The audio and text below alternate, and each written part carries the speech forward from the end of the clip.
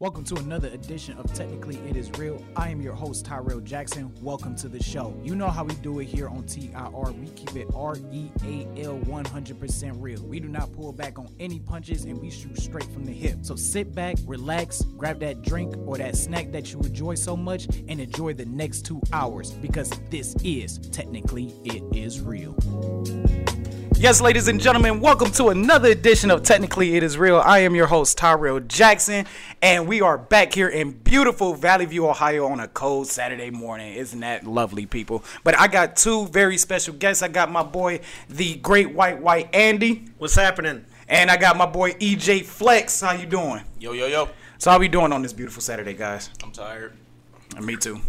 I'm doing great. Good. I knew you would have that energy of, I'm just doing great. Your dad, you used to getting up at 6 o'clock in the morning, cutting grass or whatever maybe. His kids are grown. It doesn't matter. That dad vibe doesn't come out of him just because his kids are grown now. How dare you? You have no kids. You don't know yet. I don't know, but you got young kids. I haven't lived the struggle yet. I got a 1 and a 2-year-old, almost 3. Look, it's not my fault that my PO game is strong. It's not my fault. A lot of people don't know what PO means, okay? They don't need to know. We on FCC guidelines, so we don't need to know at all. So tell my audience a little bit about yourselves. Let's start off with you, Great White, and what brought you here to Ohio Media School, and what your the Great White. Thank you, I appreciate it. So what brought you here, Andy? Just a career change. After 22 years in the same industry, I decided I wanted to chase a dream that I had since middle school, being on the radio. So that's how I ended up here at the school. All right. What about you, EJ Flex? Honestly, man, I just needed a big-time career change. And just listening to Emmett on ESPN 850 and just listening to all the commercials you talk about OMS and radio and media, I was like, you know what, let me try it. I enjoy talking sports. Why not do it for a living? All right. Let's talk about sports. Let's talk about the NBA trades that went down. We had the huge one that happened between the Brooklyn Nets and the Philadelphia 76ers. James Harden and Paul Millsap going to Philadelphia in exchange for Ben Simmons, Seth Curry, Andre Drummond, and 2 first-round picks. EJ, what you think about that? I think that was an excellent trade for the Nets. Excellent. For the Nets. Why?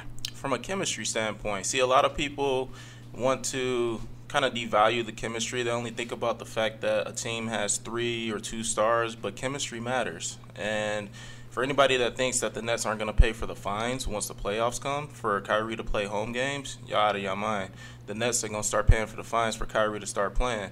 And for them to have a facilitator that, the type of facilitator that Ben Simmons is, like, they sorely need that. Like, they don't necessarily need a James Harden type player. Like, Ben Simmons, he's going to be able to contribute to them. And he's a guy that's not really going to take a lot of shots. That's what you got Kyrie and KD for. So, and he brings excellent defense. Not just that, Andre Drummond, he's a little bit of a loaf. But at the same time, the dude can get rebounds and steals. They stepped it up on the defensive side. Offensively, took a step back because of James Harden going away, but I think from a chemistry standpoint, it's a perfect fit. Yeah, I'll sit back and say this. Brooklyn definitely gets a much-needed rebounder in Drummond because, they needed it badly. It's definitely in a situation where Brooklyn likes to play a lot of small ball and everything like that. They added some depth with on the bench with Seth Curry. I think he comes off the bench, gives them some good points, especially behind the three-point line and everything like that. Ben Simmons, who knows what's going to happen with him still? Is he just going to all of a sudden go, okay, I'm ready to play? You know what I'm saying? So, I don't know what that is and what that situation is going to be about with Ben Simmons. But I feel like Philadelphia also wanted this trade, getting James Harden, getting Paul Millsap. Paul Millsap can play the 4 easily and can hit those corner threes and everything like that, and has an excellent mid-range jumper along with Joel Embiid. And then you got turn around and you got James Harden who can add some much-needed playmaking abilities and some wow factor to the team. I think this is, as of right now, it's a win-win for both teams, but it's only a matter of time of who got the better end of the deal. Both teams might have got the perfect amount. You know what I'm saying? I just think Brooklyn. I feel like Brooklyn did give up a little bit too much because you don't know what's going to happen with the team. You're giving up 2 first-rounders for a guy who could or could not be. No, that was Philly. Philly gave up the 2 first. That's right, Philly. So thank you for correcting me on that. So Philly gives up the 2 first-rounders. I mean, you don't know what this team is going to be if you're Philadelphia. You know what I'm saying? Like, down the line. Question about the Harden piece of it. Mm-hmm. If Steve Nash said just less than a week ago that they weren't going to trade him, even though they know he's going to be a free agent next year, and then all of a sudden it's changed. Was he lying to us before, or was there something more to that? Publicly, they were lying, but at the same time, Harden was using the back channels, a la his agent, to communicate with Philly, so on and so forth. So Harden wanted out. Yeah, Harden for sure wanted out. He just wouldn't say it publicly because he was afraid of the backlash that he would get because this is the second team in 2 straight years that he's wanted out of. He wanted out of Houston. And here he is, comes to Brooklyn. Mm-hmm. He basically tells other teams that he will not re-sign with them because he wanted to play with Philly, with KD. And then you come to, not Philly, you want to play with KD with the Nets. And then you come here and you want out. So, but at the same time, I get it from his standpoint because KD was supposed to be your friend, not Kyrie. Mm-hmm. So that relationship with him and Kyrie, there was nothing really there beforehand. And then, you come into the situation, KD ends up going down with the injury, and you're stuck playing with Kyrie, and you're like, yo, what is this dude doing? Coming in locker rooms with Sage and all kinds of mess. Like, he's different. That's for sure. He is. And then, like, the thing about Harden, like, I sit back and say this, Harden leaving Houston, wanting out of Houston, was totally justifiable. He was there for a long time. The team was ready to go in tank mode. He's trying to win a championship. He already won the MVP and everything. So now his legacy is on the line because he's trying to win a championship. The whole Brooklyn thing, again, it didn't work. Those 3 guys, Kyrie, KD, and James Harden, only played a total of 16 games together. Mm-hmm. And I remember everybody last year was like, oh, this is the super team. They're going to win the championship and everything like that. And it's like, no. Harden didn't have a good series against the Milwaukee Bucks last year. KD had to carry the load for everybody. Kyrie was out with an injury, and they had nobody to really stop Giannis Antetokounmpo from going inside the paint because you had no Jared Allen. You had old DeAndre Jordan who lost a step. I mean, everybody knows that. Like Brooklyn set their team up with a bunch of names from like 2014. Reminds you of the Los Angeles Lakers. Just set up a bunch of names that were relevant in 2014, 2013, whatever it may be, and expect a championship out of it. You can't do that no more. These young guys are getting better. They're getting faster. They're getting stronger than these guys that, got great marketing behind and everything like that. So for James Harden to go to Philadelphia, I think it's a fresh start. I think it's a fresh opportunity. I think him and Embiid's game will mash up well. And on the back end of that, Ben Simmons gets out of the situation that he ever wanted to get out of. And also Brooklyn gets another scoring option and kind of like the same style of KD minus the shooting and everything like that. And losing Seth Curry, that's going to be big. That's huge. That's going to be real big. It's taking away their 3-point shot. Yeah, I feel like, honestly, the Nets are the favorite in my opinion. Depending on how Ben Simmons plays, because he's not in basketball shape. He may be in shape, but he's not in basketball shape. And plus, he hasn't played since, early last year. So, go ahead. EJ Flex criticizing Ben Simmons? This must be a great day. I'm not necessarily criticizing him. I'm saying that it's different being in actual shape. You can work out at the gym. You can do all that running and stuff like that, but being in basketball shape is completely different. Like, you have to be out there. You have to get that rhythm. You have to be, playing, running up and down the court and whatnot. Like, it's a big-time difference being in basketball shape compared to just being in shape. So, and then also a lot of people kind of, look past the fact that James Harden is he needs to be accountable for his actions as well because, Facts. He contributed to everything that happened in Houston as well. Like, the fact that you choked away a lead against Golden State. Oh, I mean, yeah, you lost what? Chris Paul, but at the same time, y'all choked, legit. They choked. But I don't put that all on James Harden. I know a lot of people that. I mean, trust me, don't get me wrong. James Harden had a bad game, but when the entire team misses 27 consecutive 3-pointers in a game 7, that's not just a James Harden thing. That boils down to coaching as well, because if you're sitting back and you're the head coach of a team and you see them even miss 5 straight 3-pointers, why don't you just make the adjustment that you need to make and be like, okay, let's calm down from the 3-point shooting. We still got the lead. bunch of twos, inside shots, high percentage shots, mid-rangers, 10, 15-footers. But they just kept shooting threes. I can't necessarily put that on James Harden. Granted, bad game.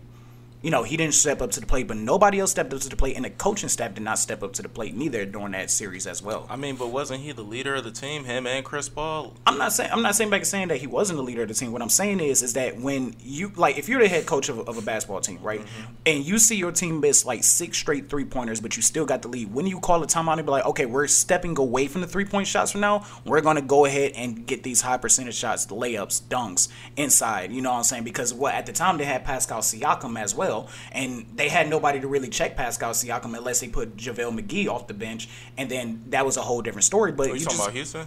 No, I'm talking about Houston, because then they had not Siakam, Clint Capella. Yeah. Thank you. So you had me. I mean, I confused myself too a little bit, but you had Welcome to my world. but you had Clint Capella. You know what I'm saying? And he was balling out throughout the entire series. And you turn around, you use him, you go inside, you get these high percentage shots. James Harden step away from the three, get you behind inside, and go ahead and shoot them mid-range jumpers. There was a whole lot of things besides James Harden, being the leader of the team, whatever it may be. That right there, missing 27 consecutive 3-pointers. Yes, the players go out there and play and shoot the shots, whatever it may be, but that's coaching, because they still drew up plays to open up the three. But also, you got to take into account the fact that a lot of these star players, yes, they are good, but are they coachable? Was James Harden coachable? Was he willing to listen to the coach? Let's say the coach may have called a certain play to be ran, but James Harden blows him off. For example, LeBron James, David Blatt. LeBron did not. He didn't respect David Blatt. There was a play where LeBron was supposed to throw the ball from out of bounds after that timeout, and I think it was Kyrie was supposed to take the final shot. Yeah, something like that. Yeah, something like that. LeBron said, "No, forget you. I'm taking the shot." You know what I'm saying? So. We, at the same time, we don't know what was going on the court, but, I mean, if I'm a player and let's say I'm playing with James Harden and you're supposed to be the leader of the team, like, I expect you to step up. I mean, you're supposed to be the superstar. You're supposed to be the one to lead us. If I'm the role player, I'm expecting you to be able to think for yourself and switch your game up. If you see something's not working, well, stop doing the isolation step back three. You see it's not working. Right. You can't think for yourself. You need somebody else to tell you what to do. But that's your job as the coach. That's also your job as a coach. And I've always said this about coaches and everything like that. If you can't get control of your team, especially your star player, then maybe you not the right guy for the job. I know these star players got these egos, and there's a lot of ego smash and everything like that. But at some point, the coach got to step up and be like, "Hey, I'm coaching the team. You're gonna shut up and do it, or sit your ass down." Plain and simple. That's just my personal opinion. Yeah. You know what I'm saying? And then, like, the other trade that I wanted to talk about real quick, Kristaps Porzingis to the Washington Wizards, and the Mavs get Spencer Dinwiddie and Bertans. I mean, what do you think about that trade? Honestly, I think that was the best they were going to be able to do. I don't think any other team was going to be willing to give them more for Kristaps. And I always kind of, like, think about Kevin Love's situation with him being injury prone. And at the same time, he was looked at as, like, a malcontent. So there's only certain things that we as the public hear about that comes out of the locker room and that is reported. I'm pretty sure we'll get some kind of article breaking down what happened and what led to the split, because at one point Kristaps was a integral part to that team, and he was a big part of their success. But I mean, the dude is injury prone. Yeah, like he cannot play without breaking a nail. Like it's always something. So I can see why they wanted to let him go, and they wanted to kind of figure things out without him. So I mean, I like what they got. Spencer Dinwiddie, underrated. He's always been underrated, even when he was an all-star that one season. Yeah, he had that ACL injury, but he's still a pretty good player. As I don't know about fit though. I mean, he's going to get you like 13 to 15 points a game. Yeah, he'll get you 13, 15. But with Luka Doncic, he basically has the ball 24/7. Right. Like, he has majority of the possession. So Yeah, that bond certainly didn't develop the way the clubs wanted it to develop. Yeah. So and Because they played well together, but the problem was that Kristaps was never on the court, and I think that's one of the main reasons why the Mavericks made that trade. I think it was a little hard because I think like Mark Cuban does like Kristaps, but the problem is like, okay, I need people who are available compared to people that are injury prone, and they got because Kristaps, I would sit back and say, is a better player than Dinwiddie and Bertans when it comes to when he's healthy and the plays that he can make and the space that he creates and the shots that he puts up. Kristaps is definitely like one of those guys that should be at a Hall of Fame level, but the problem is like he's always injured. So like Kristaps' career is starting to space off into a big what if, like a Brandon Roy or Greg Oden, guys that can play good, but they're always hurt. They're never available. And I think the Mavericks made this trade. It was like, okay, I got two players that can be available. I'm adding defense with Dinwiddie. Go ahead and trade him. And Why not? Don't sleep on Bertans either. Really good knockdown shooter. And the way that Doncic plays, he sees a lot of attention when he attacks the paint as well. And, I mean, you kind of see them kind of building their team like how the Cleveland team's built with LeBron. I mean, so don't sleep on Bertans because he can really knock down that three. Yeah, I agree. What you think, Andy? Well, I think obviously this is a contract dump. I think that's been clear from the start. But when you talk about the fact that this guy who's making, what, $150 some odd million over the length of his contract has missed 21 of 55 games. I mean, that's a problem. It is. That's a problem that they got to take care of. It is for sure. So this is the day before the Super Bowl. We're gonna talk a lot of Super Bowl talk and everything like that. So when we come back, we're gonna start talking about the Super Bowl with the best Super Bowl moments of all time and the worst. You're listening to Technically It Is Real here on North Coast Underground. We'll be right back. Let's go inside the mind of a 10-year-old. I should have worn earrings today. Buckle up, Sarah. Michaela's got like the best earrings. Sarah, buckle up. I wish my name was Michaela. We're not hitting the road until you buckle up, honey. Oh yeah, seatbelt. I wonder if there's pizza at school today. It can be tough getting through to kids, but it's your job to make sure they're wearing your seatbelts. Never give up until they buckle up. A message from the National Highway Traffic Safety Administration and the Ad Council. Visit safercar.gov/kidsbuckleup for more information. My name is Judy Teeter, and I'm the mother of 3 boys. My youngest, Joe, loves sports, music, and his youth group. One day, Joe asked me to drive him to school. We were going through a green light when another car ran a red light and hit us, killing Joe. The National Safety Council estimates 1 in 4 car crashes involves a cell phone. Hands-free is no safer. Visit nsc.org/callskill. Welcome back to Technically It Is Real here. Again, I got my boy EJ Flex and Andy the Great White White. The Great White White. The Great, amen, hallelujah. There you go.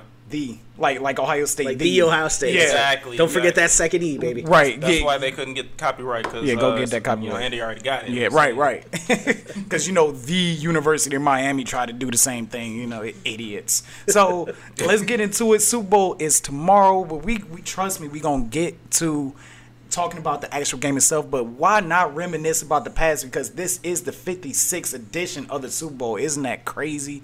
56 years, so we know we got to talk about some of the best and worst moments, and we're going to start off with the David Tyree catch. EJ, break it down. Ooh-wee. That was my favorite moment in the Super Bowl. Just seeing New England lose and Eli Manning drive that team down the field and just put a stake through their heart. Man, and a lot of people forget Plexico Burress, the one that caught that touchdown to pretty much finish New England off. So. That was in the forgotten moments. You jumped the gun on that one, but yes, it was. And that David Tyree catch. I mean, let's break down that particular play in of itself, because Eli gets rushed. Like, they're blitzing him, they're grabbing on the back of his jersey. I mean, they're yanking him and everything. And then next thing you know, you just see little old Eli just escape out of all that mess, because I thought he got sacked at first. And I did too. I was like, wait, he didn't get sacked, and he just launches up there. He's like, screw it, somebody's down there somewhere.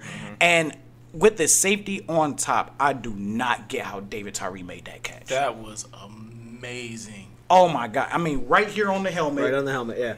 Going down, the ball never touched the ground at all. Yeah. And I'm like, Did he really make that catch? Yeah. Yeah, I mean, it was crazy, but that whole drive was crazy. Like, and then you had the Steve Smith first down play where he stretches out, but not everybody's not sure if he actually got the first down or not. I mean, the whole drive was just like crazy, but that play in particular was just like ungodly. I mean, we've seen helmet catches since then, but nothing like that. We'll see like every now and then a guy catch off the shoulder pad and use his helmet as security, but for like the football was like super glue at that moment. It was like his helmet and the football was super glue, and there was nothing you can do about it. I mean, the safety played it as good as he could. Yeah. He played it as good as he could, and I think that was Rodney Harrison, right? Yeah. So Rodney Harrison plays that play perfectly. Yeah.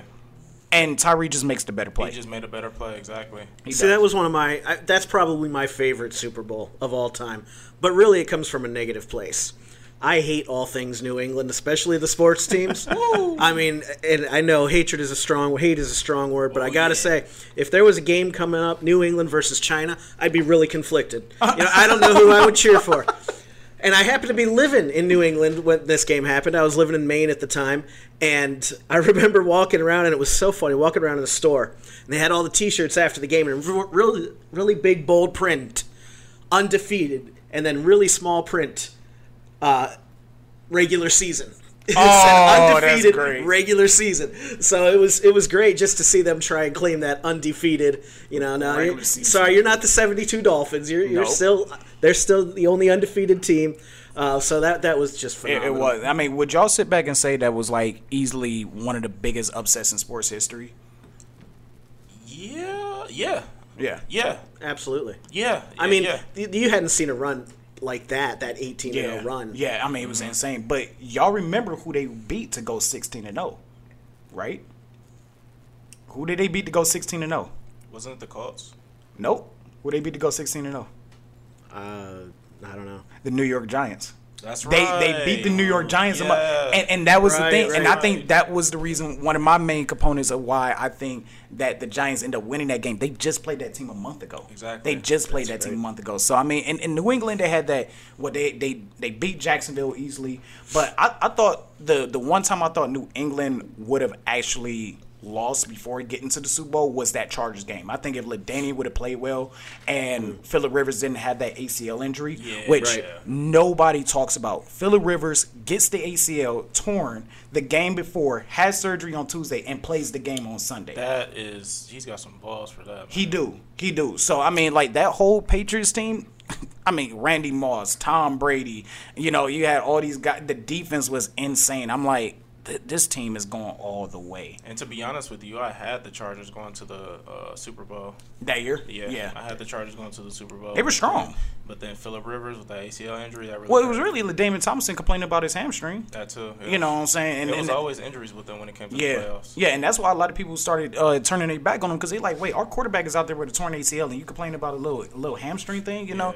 So, I mean, but without all of that, we don't get the David Tyree catch. We don't get the David Tyree catch if Corey Webster doesn't pick off Brett Favre in the NFC Championship game and everything like that. We don't get stuff like that. It's just this whole big old butterfly effect. But I'll tell you another great moment in Super Bowl history.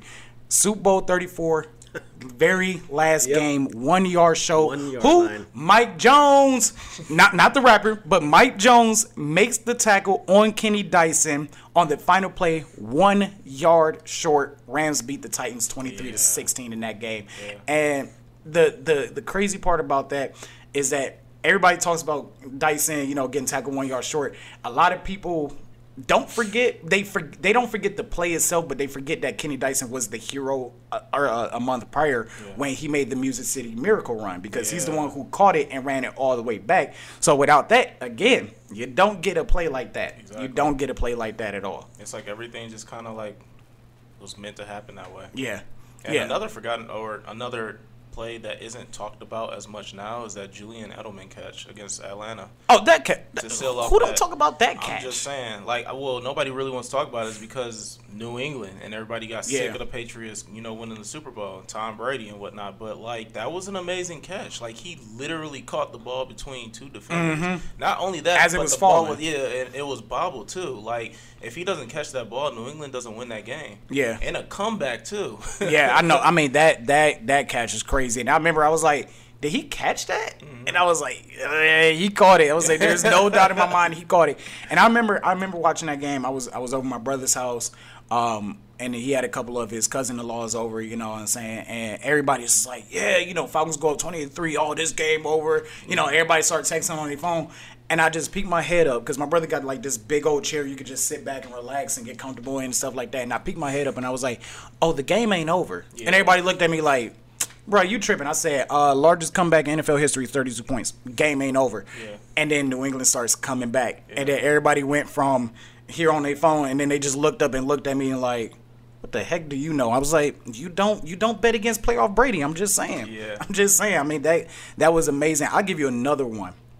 James Harrison's pick six against the Arizona Cardinals. I can't put any kind of best moments related to the Steelers. Look, I don't like the Steelers neither, but come on. Because you got that. You got the San Antonio Holmes game-winning catch, which if you got to go 1A, 1B with great Super Bowl catches of all time, the David Tyree catch and San Antonio Holmes game-winning catch is like up there at 1A, 1B, and whichever one you decide. I mean, those are two of the greatest catches in Super Bowl history, in my opinion. That James Harrison moment? What James Harrison moment? Oh, come on. Can you imagine? Do anybody imagine James Harrison running a pick six like that? Wait, who's James in Harrison? Dramatic fashion. Oh, my God. Are you talking about the barber down the street? No. You know what James Harrison I'm talking about. He came in here, he'll rip your head off. No, I'm not aware. Yeah, he is a pretty big barber, goes back, I think it was like 92 yards or something like that. I mean, runs, and then Larry Fitzgerald just tracking him down the sideline at this end. And Larry's just like legit trying to get around everybody to get to him, and he finally gets to him. But after James Harrison scores a touchdown, ends the half like that. I mean, it changed the game because Arizona probably gets in and score. Yeah. And that doesn't happen. I mean, he just run. To me, one hell of a moment. And can I throw something there real quick? You were talking about the New England. We were just talking about the New England and Atlanta game. Where do we see something like that happen before? Not the comeback, but just the fact that the offensive coordinator just completely went away from the run and a team came back. Specifically with that coordinator, Kyle Shanahan. What, Super Bowl 50? Nah, here in Cleveland. Remember when he was our offensive coordinator? Yeah. There was a lot of times where he would go away from the run. Yeah. A lot of times. And once I saw New England start to come back, first it was that first touchdown. Then it was the second touchdown. And I said, you know what? Yeah. They're coming back. Yeah. Because that was Kyle Shanahan's MO. Yep. To this day. Still. And I'll tell you this too. Actually, it's not really his MO now. Now he run the ball too much. Yeah. You know what I'm saying? I'll tell you this. The play where they're in field goal range and all they had to do was run the ball and then kick and then they dropped back and passed and Matt Ryan got sacked. That was it. I was like, why would you drop back and pass? You're in field goal range with the game under control. Yep. I was like, did you really call that? I thought that was stupid. But Kyle Shanahan will always be a legend here in Cleveland. Oh, yeah, for sure. He will always be. I mean, because he contributed to that breakup. He did. But who makes a 32-point PowerPoint I would. to quit? I mean, that is one of the most legendary moments of all time. That takes balls. It does. I'll give you an old moment. Joe Montana's game-winning drive against the Cincinnati Bengals. Oh, yeah. John Taylor, which people, I don't know why people still think Jerry Rice was the one who caught the game-winning catch. No. John Taylor gets it. I mean, that's easily the greatest Super Bowl of the 1980s. Yeah. Hands down. I mean, they had the ball with 3:37 left, drives down basically the length of the field in 3 minutes, and just takes over. I mean, that is one of the greatest drives of all time. I can't wait to see another play like that tomorrow against the Cincinnati Bengals. Ooh. Okay, we gonna trust. Got our first prediction. I'll give you another one. Saints. Oh man, was that the onside kick? Mm-hmm. Oh yeah. Mm-hmm. Everybody forget though that Pittsburgh did it years back when they played the Cowboys and it failed. I didn't forget. I just didn't watch. Yeah. All right. So worst Super Bowl moments in your opinion? Worst Super Bowl moment. Ugh. Seeing Pittsburgh play in the Super Bowl? Yeah, I agree with you on that one. Super Bowl 30 at halftime show? Oh, gosh. I mean, at least Justin Timberlake apologized. Barely. last year? Yeah, something like that. Yo, you took advantage of that fame. And Janet like, oh my God, no. My boobs are all out. You're absolutely right because his he started going upwards and Janet Jackson went down. So. Yeah. And the crazy part about it, that wasn't the only worst Super Bowl moment in that Super Bowl, because John Casey, after they scored a touchdown to tie the game, kicks the ball straight out of bounds. And I'm like, the worst thing you can do is kick the ball out of bounds. That's the worst thing you could do. And I'm gonna jump ahead a segment right here real quick when I make this point. Ricky Proehl got to be the number one person to hate Tom Brady. Like, if I'm Ricky Proehl, I would hate Tom Brady forever. If I sit back and make 2 game-tying Super Bowl catches in the clutch, and you telling me this guy drives down the field and sets up the field goal and nobody remembers me at all, like, I'd be mad. I'd be like, you know what? I done worked 16, 17 years for you to come around and just take my moment away from me twice. Yeah. And it was like, what, 2 times in 3 years? Because he makes the game-tying catch when he was with the Rams in Super Bowl 36, and then he turns around, goes to Carolina, makes the same catch again with Jake Delhomme as the quarterback, and then John Casey kicks the ball right out of bounds, and then everybody say, that's history. Now, do you think Tom Brady is the greatest quarterback of all time or the greatest playoff quarterback of all time? Both. Okay. Both. I mean, you don't. I mean, granted, he had some luck on his side a lot, but I mean, if you really think about like just the start of his playoff career, like he started off 9-0, started like 9-0, 10-0 in the playoffs to begin with. He just hadn't been caught yet. Yeah, for real. For real. Wait, caught what? Cheating. Oh my God. Hey, you cannot deny those balls. I'm just saying. I mean, Deflategate. I mean, Yeah, hey, those balls played a big role. I mean, but didn't the Colts get blown out too? Yeah, they did. Okay, Yeah, thank you. That's all I got to say about It had that. a lot. Yeah, and the balls had a lot to do with that. I mean, are we sure here? Because it was the Colts carried by Andrew Luck and nobody else. So, Yeah. I mean, come on now. Don't forget about those balls. Yeah, I mean, the NFL didn't. I mean, they wrote a 400-page article about it. So, I mean, I'm like, you write a 400-page report, but you can't release those emails. Yeah. Like, come on now. I don't think you could talk about worst Super Bowl moments, though, until you talk about Russell Wilson. End zone interception. Oh, my God. That's right. That's right. One, you don't give the ball to Marshawn Super Bowl Lynch. 44, I think, somewhere in 49. 49. Yeah. Sorry. Okay. You don't get the ball to Marshawn. If they run the ball, do you really think that they win that game now? Do you really think they'll be able to run into the end zone? I mean, because New England they were set up for the run. It was just Malcolm Butler. He made a smart play. Do you remember what happened the play before that? I do not remember. Okay, here's a forgotten moment right here. They ran the ball with Marshawn Lynch to play before. Okay. And he got stopped at the 1-yard line. Here's another thing. You remember the play before? I don't remember yesterday. I'm gonna tell you another thing Alcohol that happened. has something to do with it. Really? A little bit. I'd say. You left him speechless. He didn't leave this time. He just doesn't know what to say. So He had to be driven to his car last I'll night. finish what he's trying to say, everyone. Yes. So I think they get in. I think they get in because of the simple fact is this: New England had 2 timeouts left, and they let the clock run. Bill Belichick's mindset was, I'm going to let him in, and then Brady's going to drive the ball down the field. And it was very similar to what happened in Super Bowl 46 when they played the Giants. Same thing. Now, the Giants were smart by just giving the ball to, I think it was Amar Bradshaw. And then Bradshaw was like, oh, snaps, they let me score up too late. My momentum carried me in. New England was doing the same thing. Like, Belichick could have burned one of those timeouts, and he didn't. He just let the clock run, and then they passed the ball, and the rest is history. You know what I'm saying? So I think New England lets him in, and then they drive down the field because Belichick was doing it. Belichick was like, I trust Tom Brady to lead the team down the field and kick and tie the game up. Because the final score was 28-24. You let him in, it'll be, barring they make the extra point, it's 28-31. All you need Brady, and you got 2 timeouts. All you need Brady to do is go down the field, kick a game-time field goal, and then send the game to overtime and then figure it out from there. And that was Bill Belichick's whole mindset. It's just Pete Carroll outcoached himself. Yeah, that's a good point. He did outcoach himself because that everybody forget. Everybody's, oh, you got to get the ball to Marshawn. Why didn't you get the ball to Marshawn? They gave the ball to Marshawn the play before that.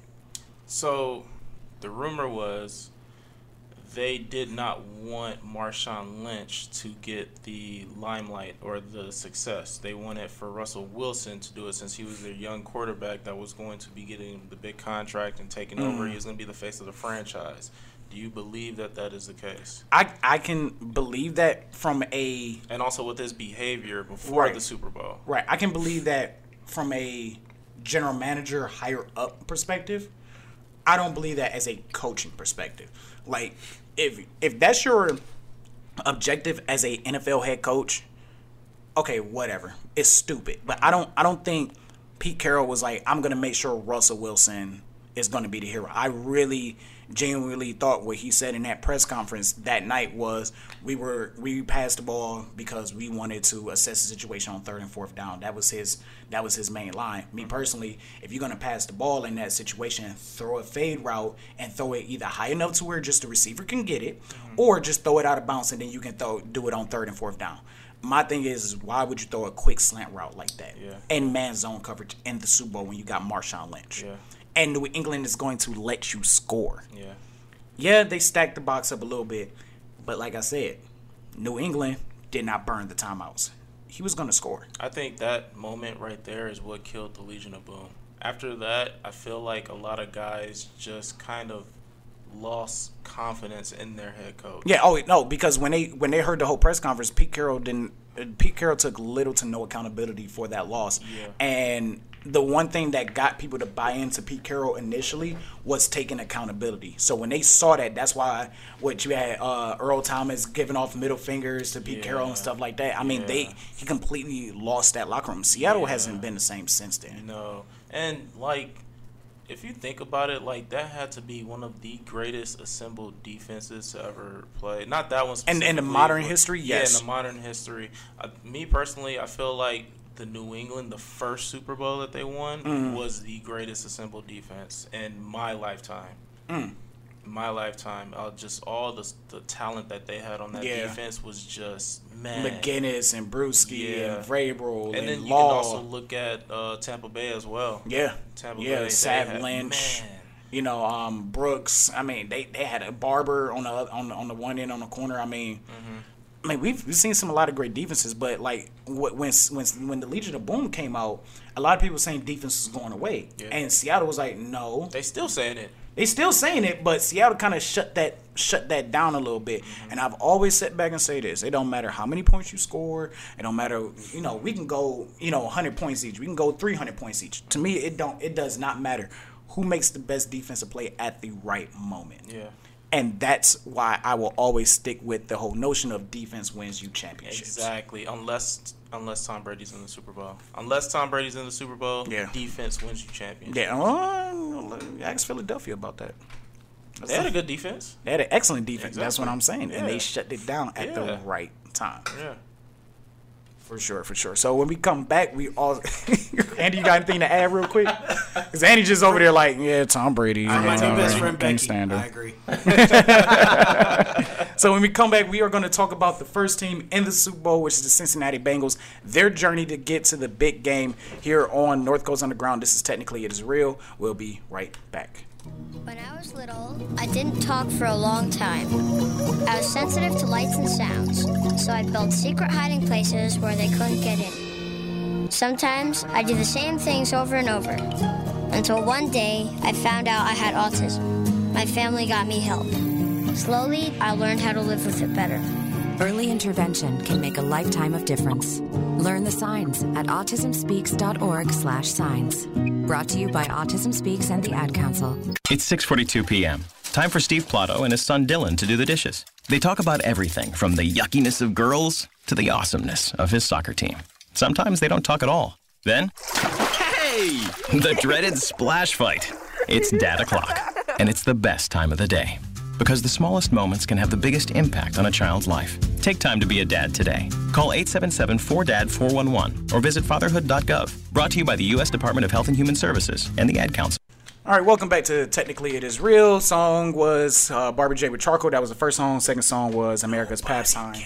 I know nobody cares, but it's my job to do this, sir. You get paid. I do get paid, don't you? Yeah, I get paid. Who I got to talk to? Not us. Where did I go wrong? Because you can't talk to us about it. Why y'all holding out on me? Because it's top secret information that we're giving away on the airwaves now. This is crazy. This is crazy. You see what you did to us, Eugene? How much y'all make? Can't say that. A lot.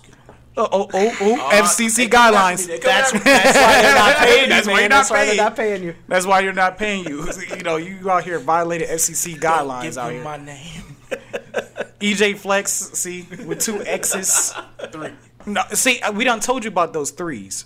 About 3 X's in your name. We done told you about that. But okay, go ahead. It's cool though. It can look cool all it wants until they go on the websites, and everybody know what websites I'm talking about. So they may see me. Oh my God, really? Well, they might see a really stupid movie with Vin Diesel.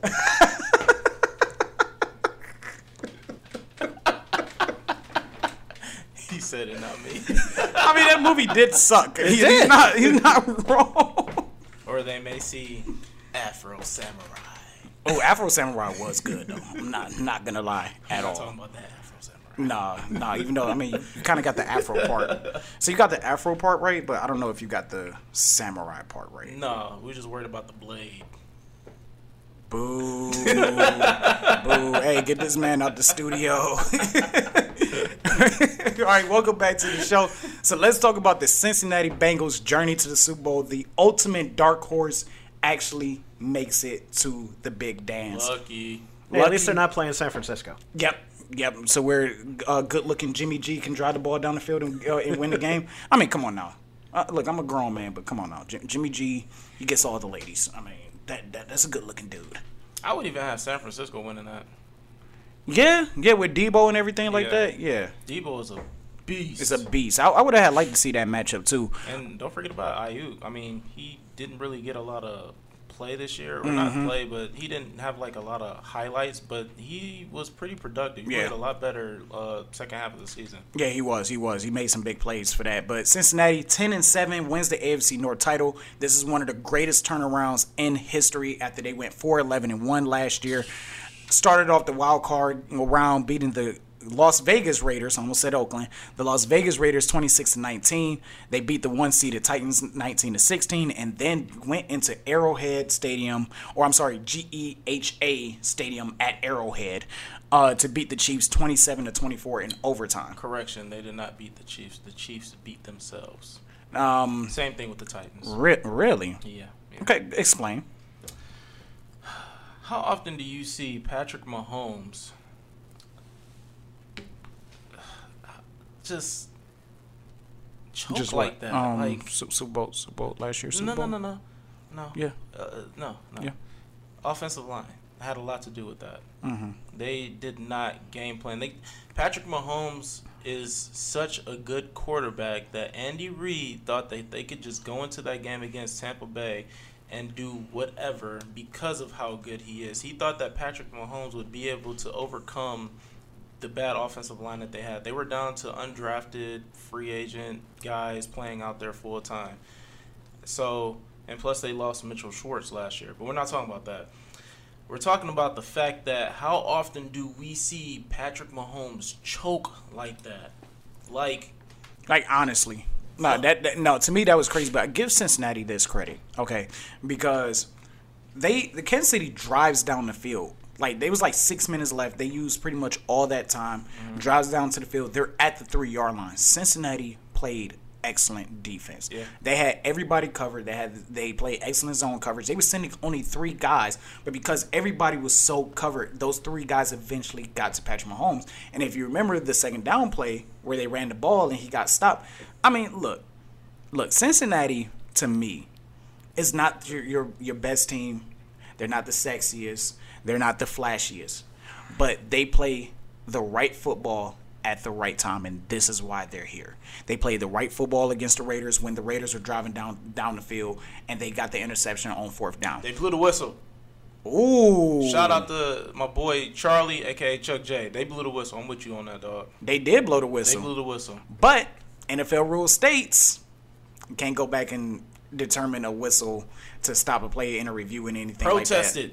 protested NBA Look, style. they made the right decision at that time, I thought. You know what I'm saying? I mean, that's kind of hard, and then you don't know where the whistle came from because you do have idiots that are in the stands. You know what I'm saying? Like and that has happened before in an NFL game where you have an idiot in the stands with the whistle, blowing the whistle and stuff like that, and you don't know if it's some Raiders fan that was there that got in shot of the microphones or even on the field. And then the whistle happened. So, I mean, they made the right call. Call it a touchdown. It is what it is. Because if everybody's going like this, looking around like where the whistle came from, what else can you do? What else can you do? Call it a touchdown. The play happened.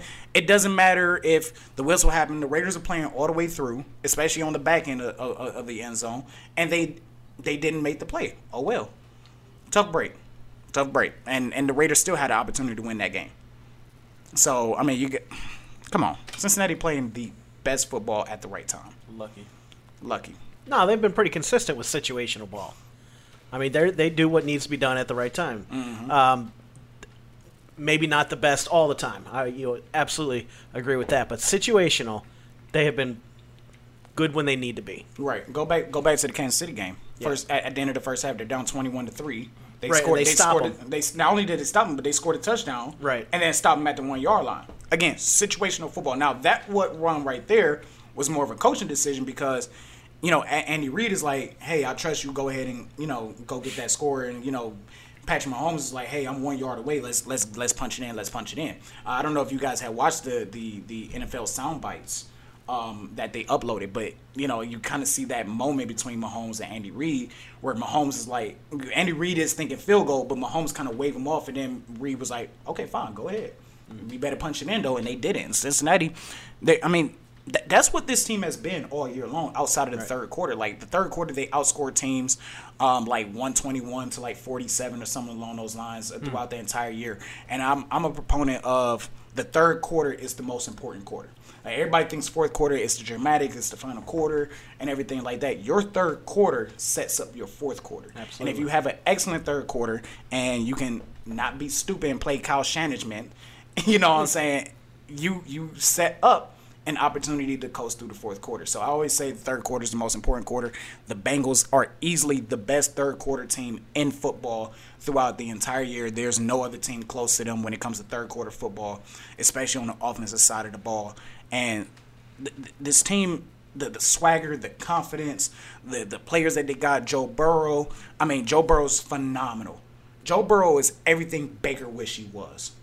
Everything. I mean, top to bottom, talent, cockiness, confidence, whatever it is, Joe Burrow is that dude.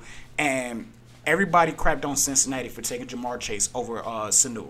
I did. For sure. Yeah, you probably did. Yeah. And everybody was calling Jamar Chase a bust after the second game of the preseason. I did not. Look where Jamar Chase is at now. If you are a Cincinnati fan, you better thank God that they drafted Jamar Chase instead of Sanu. Because Jamar Chase, this entire year, fantastic. But this playoff run, man, something special. And it, again, doesn't get you 10 catches, doesn't turn around and get you, 155 yards every game. But when it comes down to it at the right time, again, that's the whole MO of this Cincinnati's playoff run. There's Jamar Chase making the plays that he needs to make. But you also got Boyd, you also got Higgins, you got Mixon. Their offensive line is trash. I mean, we can all admit that their offensive line is trash, except, again, for the right moments. And Joe Burrow, time and time again, against the Raiders, against the Titans, against the Kansas City Chiefs, made the correct plays at the right time. That Kansas City Chiefs drive, where he goes down the field and puts them up, that is one of the best drives I've seen by a young quarterback in a long time. In a long time. I mean, he's making the correct passes. He's running the ball correctly. I mean, that was one of the finest drives. I wish that drive would have got capped off for a touchdown. That was the only downside of that drive. But that drive was beautifully orchestrated by Joe Burrow. Okay, but at the same time, we all can honestly say, anybody that watched that game, we can all honestly say that Cincinnati should not have won that game. No. Which contributes into the fact that Kansas City beat themselves. First of all, the play right before halftime. What were you doing, Andy Reid? What were you doing? That was a bad play call. I can understand you going for it. I'm the type of person that would just go for the field goal because I like to play it safe at times. But if you're going to go for it, you could have at least called a better play than that. And then, number 2, adjustments. Cincinnati went into the half. They came out. They made adjustments on how to slow down Patrick Mahomes, basically doing the same thing that a lot of other teams were doing in the early part of the season when Pat Mahomes and the Chiefs offense was struggling. Instead, they took it a step further by only rushing 3. Now, where were your adjustments, Kansas City? Andy Reid, where was the adjustment? I basically felt like I was watching a Cleveland Browns game. Ooh. No adjustments at all. Where was the run game? Did you even try and throw screens? No, you were always going for the long ball. Well, at some point, you got to make the short passes. You got to make the intermediate passes. You got all this speed on the field. Well, allow these guys to try and break tackles. Allow them to try and outrun the guys on defense. That defense is not faster than your offense. So they was on that 1-yard play. Exactly. But, I mean, you got to give your guys opportunities to make plays. It's why you have Tyreek Hill. I mean, it's why he's your number 1 target. And, like, there's got to be some kind of scheme or something or some kind of play that you have in that playbook where you can utilize him in a different aspect instead of him having, a 20-yard route down the field. I'm just saying. Like, Cincinnati, they beat Kansas City, but Kansas City beat themselves. So, and then the Titans game, the Titans beat themselves. I will give Kansas City credit, though. That play where Tannehill threw that interception on that screen pass. Oh, you talking about the Titans? Yeah. Okay. That play where Tannehill threw that interception on that wide receiver screen. Yeah. Number 1, bad play call. Number 2, excellent play by Cincinnati's defensive back. He read that all the way, and he just made a really good play. Yeah. Really good play. I said it from the beginning of the year with Tennessee. I was like, if you got to rely on Ryan Tannehill, it's going to shoot you right in the foot. It's gonna shoot you right in the foot one of these days, and everything like that. And it worked because that was Derrick Henry's first game back. Yeah. I mean, he had a productive game. He scored a touchdown, whatever it may be, but he wasn't the Derrick Henry throughout that entire game. And I felt like they played it safe too with the play calling. Yeah, they did. Played you can't do that. You can't do that. You got to do what got you there. Yeah. What got them there was the running game. No, I'm saying relying on Tannehill, playing it safe with the play calling on offense. The way that they called the game, again, I felt like I was watching a Browns game. It looked like you didn't trust your quarterback. Right. You paid him all this money because you basically said that this is our franchise quarterback. Okay, so allow your guy to make plays. Don't take the ball out of his hands. Hey. Do what got you there. I feel some sort of way about using the Browns as an insult to other teams. It's the truth. I feel like I'm watching a Browns game. He's not wrong. I didn't say it was wrong. I'm just saying. And this is coming from a Browns fan, but we've seen it time and time again with our team. Yeah. And to see them do the same things that y'all made it this far. Honestly, we should be in the Super Bowl, and that's why I'm pissed off. But we can't fault Cincinnati because the Browns didn't take care of their business. So yeah. We beat this team twice. Yeah, we beat them twice, and here they are sitting in the Super Bowl. Honestly, 4 times in a row? Joe Burrow has not beaten us. Exactly. So it's typical Cleveland. Yeah. It's typical Cleveland. The team that you beat or dominate, they go on and have a chance to win a championship, and then we're just sitting there like, okay, I guess. It's just. But that's typical Cleveland. We beat the good teams. Yeah. And then don't pay any attention to the bottom half of the league, whether we're talking baseball or football. It just doesn't matter. Or even basketball to an extent. Yeah, but that's been tradition in Cleveland. It's one of the most frustrating things we've dealt with. Yeah, for sure. Yeah, for sure. Look, Cincinnati, they made the right plays. They made the right decisions. Even down to the head coach. I think he's done an absolutely phenomenal job with that team. If you ask me, he will actually be my coach of the year. Zach Taylor? Yeah, hands down. I hope they do that. No, they gave it to Vrabel. They did? They gave it to Vrabel. Oh, so man, Vrabel gets it, But Zach Taylor should have got it. I mean, again, 4-11-1. They were at the bottom of the AFC North. They come back this year, 10-7. They really would probably been 11-6 if they don't lose against us to the final game of the year. The Cincinnati team is phenomenal to me. They're intriguing because a lot of these teams that go to Super Bowl is like, okay, they got this, they're good looking in this category, or they're dominant in this category, or whatever it may be. It's like, no, Cincinnati is just that grit team, just hard working. You know, we get knocked down, but we're gonna get back up, and we're gonna be stronger when we get back up. They make the right adjustments, and they have a bunch of guys on that team that, like, really I genuinely like. Like, you know, like besides Burrow, Chase, Higgins, Boyd, Hilton, Eli Apple. You know, some people crap on Eli Apple. I like Eli Apple. You got Bates. You got Hendricks. You got all these guys. You got CJ Uzama. You know, Uzama. You know what I'm saying? Like, they got a bunch of guys, like, not just on the field, but off the field that you just be like, yo, I like these dudes. Like, these dudes are just cool as hell. Like, I would, like, love to, like, just be in the locker room with these guys and kick it with them and stuff like that. Like, this team has a very likable team.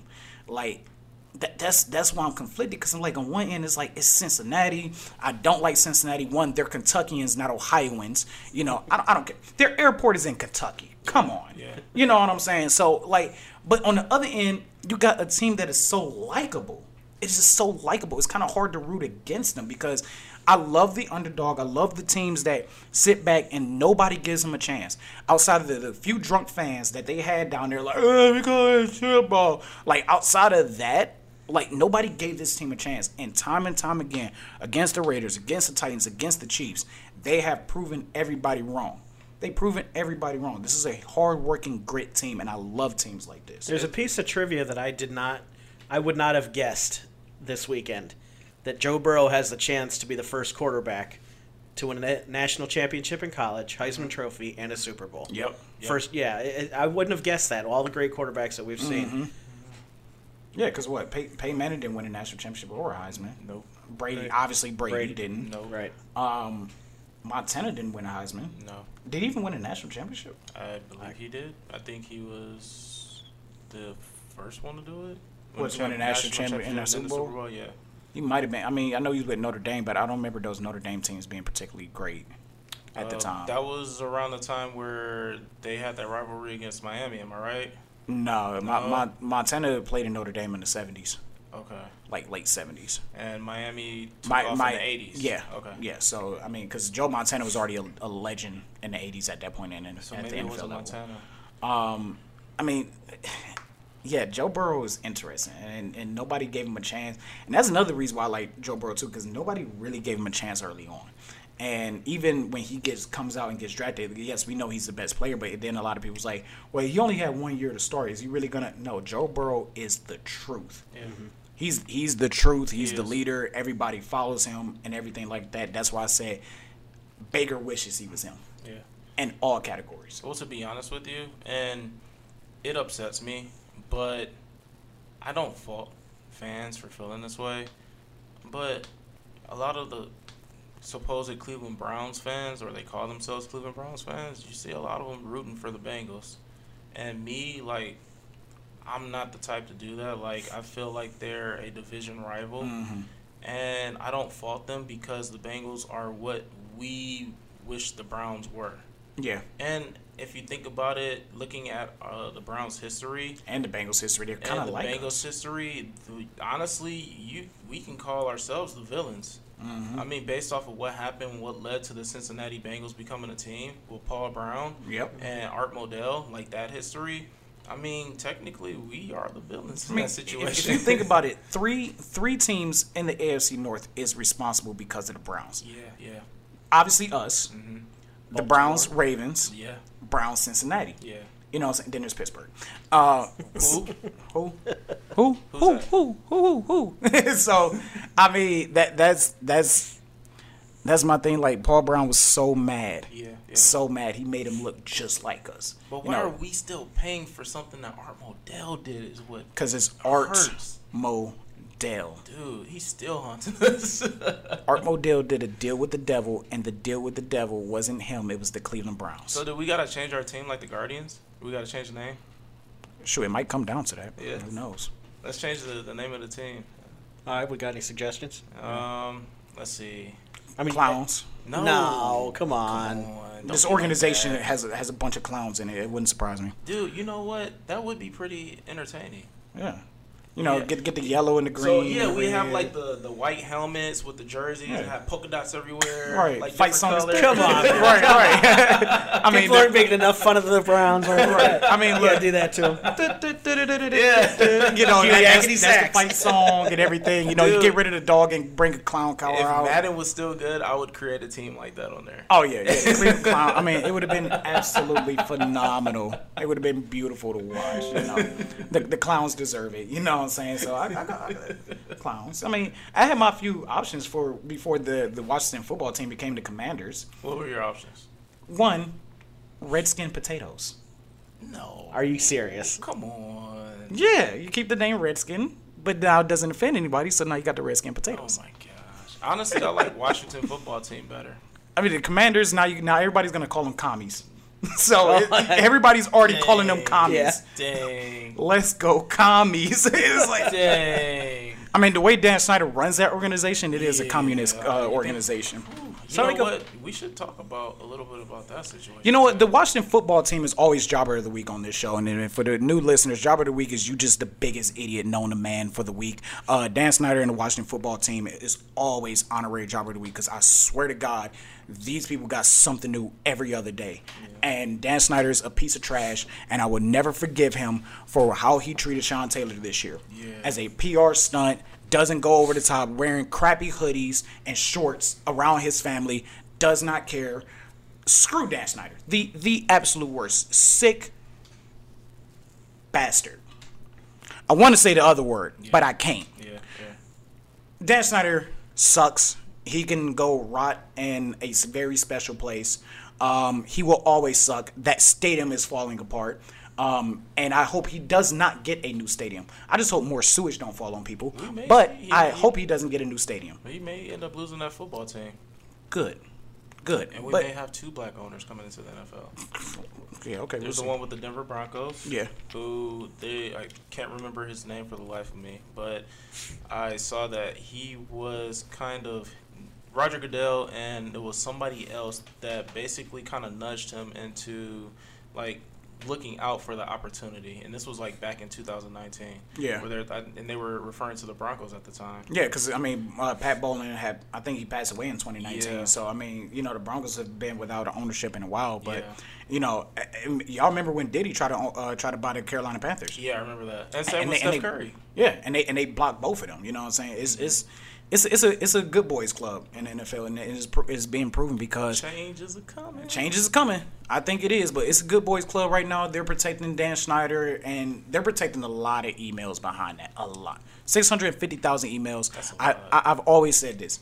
I don't condone what John Gruden said and what he did at all. Mm-hmm. Not even one bit. It was egregious. It was atrocious. Mm-hmm. But he's the only emails that gets leaked. Mm-hmm. Yeah, I think it was complete sabotage. Yeah, something to that. Yeah, it's definitely something to that. Now, the one thing I say, he wasn't wrong about this point, but way he said it was completely wrong was the fact that Goodell was pushing teams to get Michael Sam drafted. That, I believe, the problem is that he said it completely wrong and started throwing F-bombs left and right. Mm-hmm. That was where I was like, okay, you had your point and then you crossed the line. Yeah. You know what I'm saying? So, you know, it's a lot of mess going on with the NFL right now. It's going to be a lot of mess going on. And thank goodness we got the Super Bowl to distract us from this mess. Yeah. But between the Flores stuff and the emails and all this other stuff that's going around on the NFL right now, it is going to be a crazy, crazy offseason for sure. Oh, yeah. Can't wait for it at all. And I hope some justice does happen regardless. You know, the John Gruden hearing is for the case, rather they're going to throw the case out in Las Vegas. That is happening later on this month as well. Okay. So we got to keep our eye on that for sure. So when we come back, we're going to talk about forgotten moments in the Super Bowl. Reason why they're forgotten, we don't know. What? You know, so we'll talk about forgotten moments right here on North Coast Underground. This is Technically It Is Real. We'll be right back. Have you ever considered a career in radio or television? Then look no further. Call the Ohio Media School today. The Ohio Media School. We have 7 campuses to choose from, and it's a hands-on course that is taught by broadcast professionals who work in the field. This includes 160 externship and internship hours at area radio and TV stations. We have job placement assistants right here on campus, and you get a diploma when you graduate. For more information, call 216-503-5900 or beonair.com. That's BEONAIR.com. Ohio Media School, where broadcasting careers begin. All right, Flex, so I got a question going back to something you brought up earlier. You said you can't root against another AFC North team, correct? See, I disagree with that. I'm rooting for Cincinnati because first of all, it's an Ohio team. And it's an AFC North team. Yeah, I know, quote-unquote Ohio team, Kentucky team, whatever.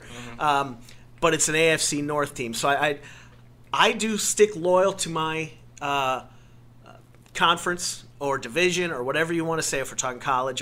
So I just want to hear your thoughts a bit about why you won't root for a division rival. Well, for me, because I root for the Browns. I can't see myself. But the Browns aren't an option. They're not an option. So I'd rather the meteor hit the earth and just completely wipe out the stadium and the Super Bowl get canceled. All right, an extreme alternative, but okay. Highly extreme. But no, I just can't see myself rooting for a team that we've beaten 4 times in a row. I can't see myself rooting for a team that stole our team. And I definitely can't see myself rooting for a team that had the dirtiest team on the field, like Colt McCoy, Muhammad Massaquoi. Anybody remember that stuff? Oh, yeah, I remember that Colt McCoy. It was a lot. Actually, multiple times, too. That. If you pull up, dirtiest plays in NFL history, you will see that team on there, probably 75% of the time. You also see that Antonio Brown kicked to Spencer Lannon, too. You might also see Myles Garrett hit a guy with his helmet. You know what? That was I know, justified. But I'm just saying. That was justified. Okay, but was it justified because he was wearing the right uniform? No, it was justified. No, some would say oftentimes our bias and our willingness to defend is based on the uniform that they wear. So don't get me wrong. What he did was wrong, and at the time when I saw it, I threw my hands up in the air and I said, "What are you doing?" But then, after when you all hear the what facts happened, started coming out, right. I was like, "Okay, I can understand why you lost your cool at that moment." I can understand, but that's not where I was and going that's, with. And that's the thing too, because of the simple fact that all of a sudden now the NFL don't have audio of it, and it's y'all be having audio of everything, even players that are not mic'd up. Y'all have audio of that, so I'm like. Because the center is mic'd up in every game. Am I right? No, they have their. I mean, every Monday night football game, Thursday night game. Well, Thursday night game, the national games. Yeah, the national game is usually like the star player, maybe the quarterback or whatever it may be. But like I say, if y'all go on YouTube and look up the NFL sound bites and stuff like that, there are moments where they're close to a player that's mic'd up or just on the field, and those mics pick up that audio and stuff. Everything. They pick up everything. We're not in disagreement about that. I just brought that up for the case of devil's advocacy. I'm really talking about who we're rooting for when our team is out of it. See, where I grew up in Stark County, where high school football reigns supreme. I don't know of another area, definitely Ohio, that competes with Stark County as far as intensity with high school football. You got Massillon and McKinley and those types of teams. But there is an unwritten rule in Stark County. When your team is out of it, you root for Stark County. Even if you're a Massillon fan, you root for McKinley and vice versa. If your team is out of it, you root for them because you want your league, or in this case your geographic region, to be the best. If Cincinnati wins, then we can claim that the AFC North is the best this year. I know, but then we get the pride of saying that our team plays in the best league. I am so tired of people claiming that the SEC is so great, so I cannot root against a Big Ten team if they're in the championship. I want Big Ten to win because I'm an Ohio State fan. Even if it's Michigan, because you can't say the M. I'm going to root for them against an SEC team because I'm just sick and tired of hearing it. So I would rather say that my team is part of it, and I would also rather see, for instance, if my team lost to one other team and then went on to win the championship, then I can take a little bit of comfort in knowing that my team was close. It was close. Whereas if, like this, ironically, this kind of contradicts what I'm saying. The fact that we beat Cincinnati this year, and they have a chance to play for the championship, but still, to me, that's a home team because it's an Ohio team as opposed to, and I know you have ties there, a California team. I can't root for a California team. I'm sorry, I can't do it. So I'd like to see OBJ get something, and I'd like to see Bosa get something, but I still can't. Bosa's not playing. Oh, okay. I'm sorry. Bosa's with the 49ers. Okay. And then the other Bosa brothers with the Chargers. Okay. I still can't root for a California team. So, yeah, I'm going to root for my division or my geographic area, whatever my team is part of.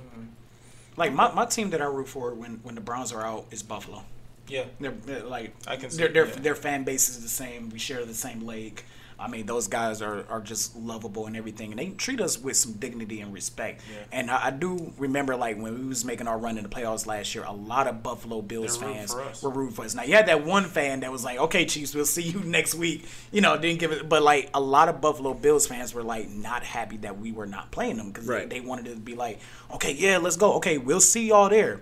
And it's going to be fun. But, my dream goal as a football fan is to go to a Buffalo Bills tailgating party. I would love to go. Seeing a bunch of people smash each other through tables. You got a guy there that drinks expired milk from the 1990s. True story. He keeps it in the back of his trunk during every game and drinks a little bit of it every single time. There's also a guy that lets everybody spray ketchup and mustard on him. So he has 2 hot dogs in his hand, and he tells everybody just spray as much ketchup and mustard on these him. are the people that you like because they're like us. Yes, they're rowdy. Have you been to a tailgate? Have you been to a tailgate party here in Cleveland? We're loud, rowdy, and drunk. Okay, and I'm fine with that, but I don't want to claim that. I don't want to be proud of that fact. I've always said this, I've always said this, and this is going to bring a personal note, but it's going to all tie in together. Like, y'all know how I am here at this school and everything. I'm loud and eccentric and everything like that. When you meet my father is me times 3. Ooh. Okay, so that should tell you everything you should know about my father. That is the Buffalo Bills and the Cleveland Browns. The Cleveland Browns is me, and then the Buffalo Bills is my father. It's everything times 3. So when he throws headphones, they break. Yes. Okay. When he gets to joking, he's a bigger goofball to me. Everything, like, my personality and his personality kind of matches low key, and that's the thing about Buffalo and Cleveland. Like, our personalities match so well, but we're not out here throwing ourselves through tables or throwing sexual objects onto the field or even having sex in the parking lot sometimes. But like that we know of. That we know of, right? You don't know. We don't know, but like that's the thing about Buffalo. Like, that's why I was like, yo, I would love to go to a tailgate in Buffalo and just go crazy and get drunk with them and everything like that. Preferably when they're not playing for the Browns, playing against the Browns, so I can go actually root for them. But I would love to go. Buffalo fans, they gave O.J. Simpson a standing ovation earlier this year. Like, they're phenomenal. I love those guys. I mean, those fans are absolutely amazing, And I would sit back and say this, like, my college football team don't belong to a conference. I'm a Notre Dame fan, like, through and through and everything. The gold domes, the Navy jerseys. I mean, Rudy. Those are everybody likes Rudy. Everybody likes Rudy. I mean, those are the things that made me a Notre Dame fan. I am not an Ohio State fan. I think Ohio State fans are a bunch of arrogant, cocky SOBs, even though we're also Browns fans, so you have no right to be arrogant, cocky SOBs because we lose all the time, but then because we lose all the time, y'all got to go find a team that can win so y'all can have some type of, goodness in your life. You know what I'm saying? So even though I hate the team up north, I cannot stand them with a burning passion. I was so glad that they finally beat them because I'm like, thank God, shut them up for once in your lives. Please. I feel like now, like, to assume that Ohio State fans are Browns fans, I feel like that may not be the case. Like, I'm seeing a lot of people rooting for Cincinnati. Like, that's because people are just switching over. Like I saw a picture on Twitter the other day where the guy took a picture of the Browns helmet and then drew black stripes on it. It was like, yeah, I'm a Bengals fan. I'm like, oh my God, you know what I'm saying? So it's like everybody here in Cleveland or just in general are just buying, you know, Cincinnati stuff. I'm seeing Cincinnati stuff all over the place now, and I'm like, what is going on? See, this is exactly what I'm talking about. I mean, now I'm not switching loyalties from the Browns to Cincinnati, but for this occasion, and I do the same thing in baseball with one exception. I'll root for the American League in the World Series unless it's Boston. Then I hope they lose. But that's just because it's Boston. So even the Yankees? Yeah, I'll root for the Yankees. Wow. I like the Yankees. I like the Yankees organization. I think they have class to the organization. I think they have standards that most other teams don't have. The players have to or should be following. Cheated. Everybody's cheated. We didn't. That's why we didn't go to the World. Well, that's why we haven't won anything. Exactly. But yeah, I will root for the Yankees. Absolutely. Boston cheated. The Dodgers cheated. Houston cheated. Oh, we know about Yankees Houston. Cheated. Really? Houston cheated? Oh, Houston. Don't get me started on Houston cheating. Shut up, Andy. Don't not. Is that a basketball team? I'm not answering that one. I promise. But that's like, don't get me started because Houston got a little slap on the wrist. It's like it's like when the kid, you know, goes around and punches every kid in the face. You know what I'm saying? And it's just like, and then the parent sees it, and the parent goes, "Don't do that, Billy," and then walks away. And I'm like, wait, you're not gonna do nothing about this? Like, I'm sorry, but their world title should have been stripped from them. I agree. 100%. It should have been stripped from them. I mean, it's disgusting. We talked in one of our recent shows about the no more testing for the for steroids. And yet Pete Rose is not in the Hall of Fame. Yeah. I mean, as much rule breaking, but as much rule breaking as is going on and getting by and passing by, and yet arguably one of the greatest players ever to step on the diamond is still not in the Hall of Fame. Yeah, it's a shame. I think the only way he gets into the Hall of Fame now is getting rid of Rob Manfred at this point. I hope so, because my fear, to be honest with you, is it's going to be after Pete Rose passes away, they're finally going to do it posthumously. Yeah. That's what I think is going to happen unless somebody comes in after Manfred with some kahunas to get it done. It has some common sense. Right. Because that's what's lacking right now. Acknowledge that the man is probably the greatest hitter to ever play. Yeah, absolutely. I mean, Pete Rose is the GOAT of baseball. And no kidding. I don't think nobody can deny that. You know what I'm saying? That's like having Wayne Gretzky not in the NHL Hall of Fame or Michael Jordan not in the NBA Hall of Fame. You know, it's just it's absolutely ridiculous. You know, and the MLB. But also get it, like the MLB had the gambling issue. If you remember the 1919 World Series, if you guys did your research on that, and it's the same way. Like Shoeless Joe Jackson was Pete Rose before Pete Rose was. Absolutely and was. Shoeless is still not in the Hall of Fame. Right, and no one from that team is. Yeah. I mean, I did a whole research paper on that team. And now we can bet on games, right? I know, that's crazy. Aren't they setting up stuff at the stadiums? Yeah. And I mean, how do you not expect a player? But Pete Rose isn't in the Hall of Fame, right?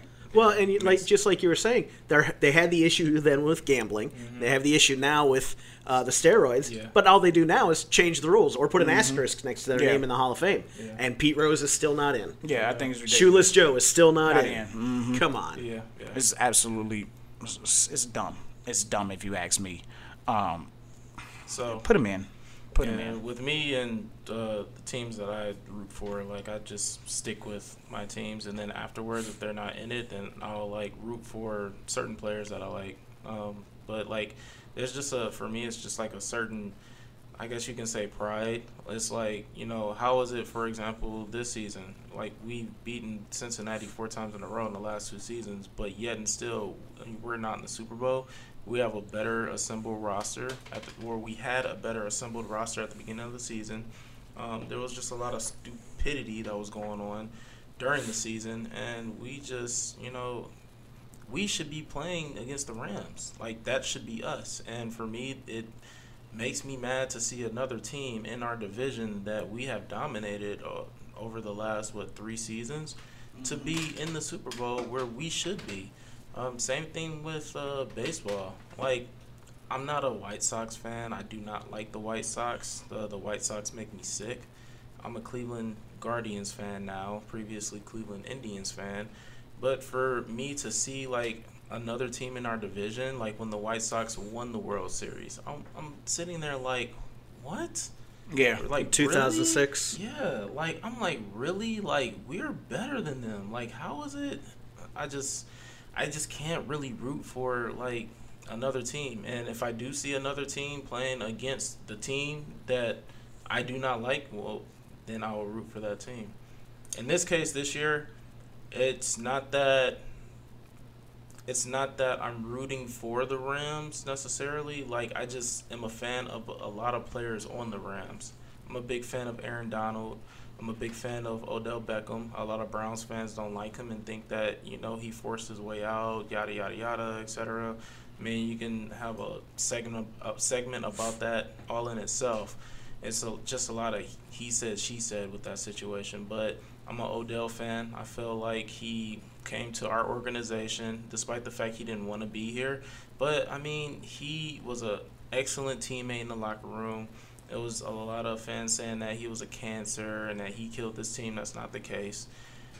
He was a great teammate. He played through injury. Yes, he did have injury issues, but he played his butt off. You know, he put his all. Baker.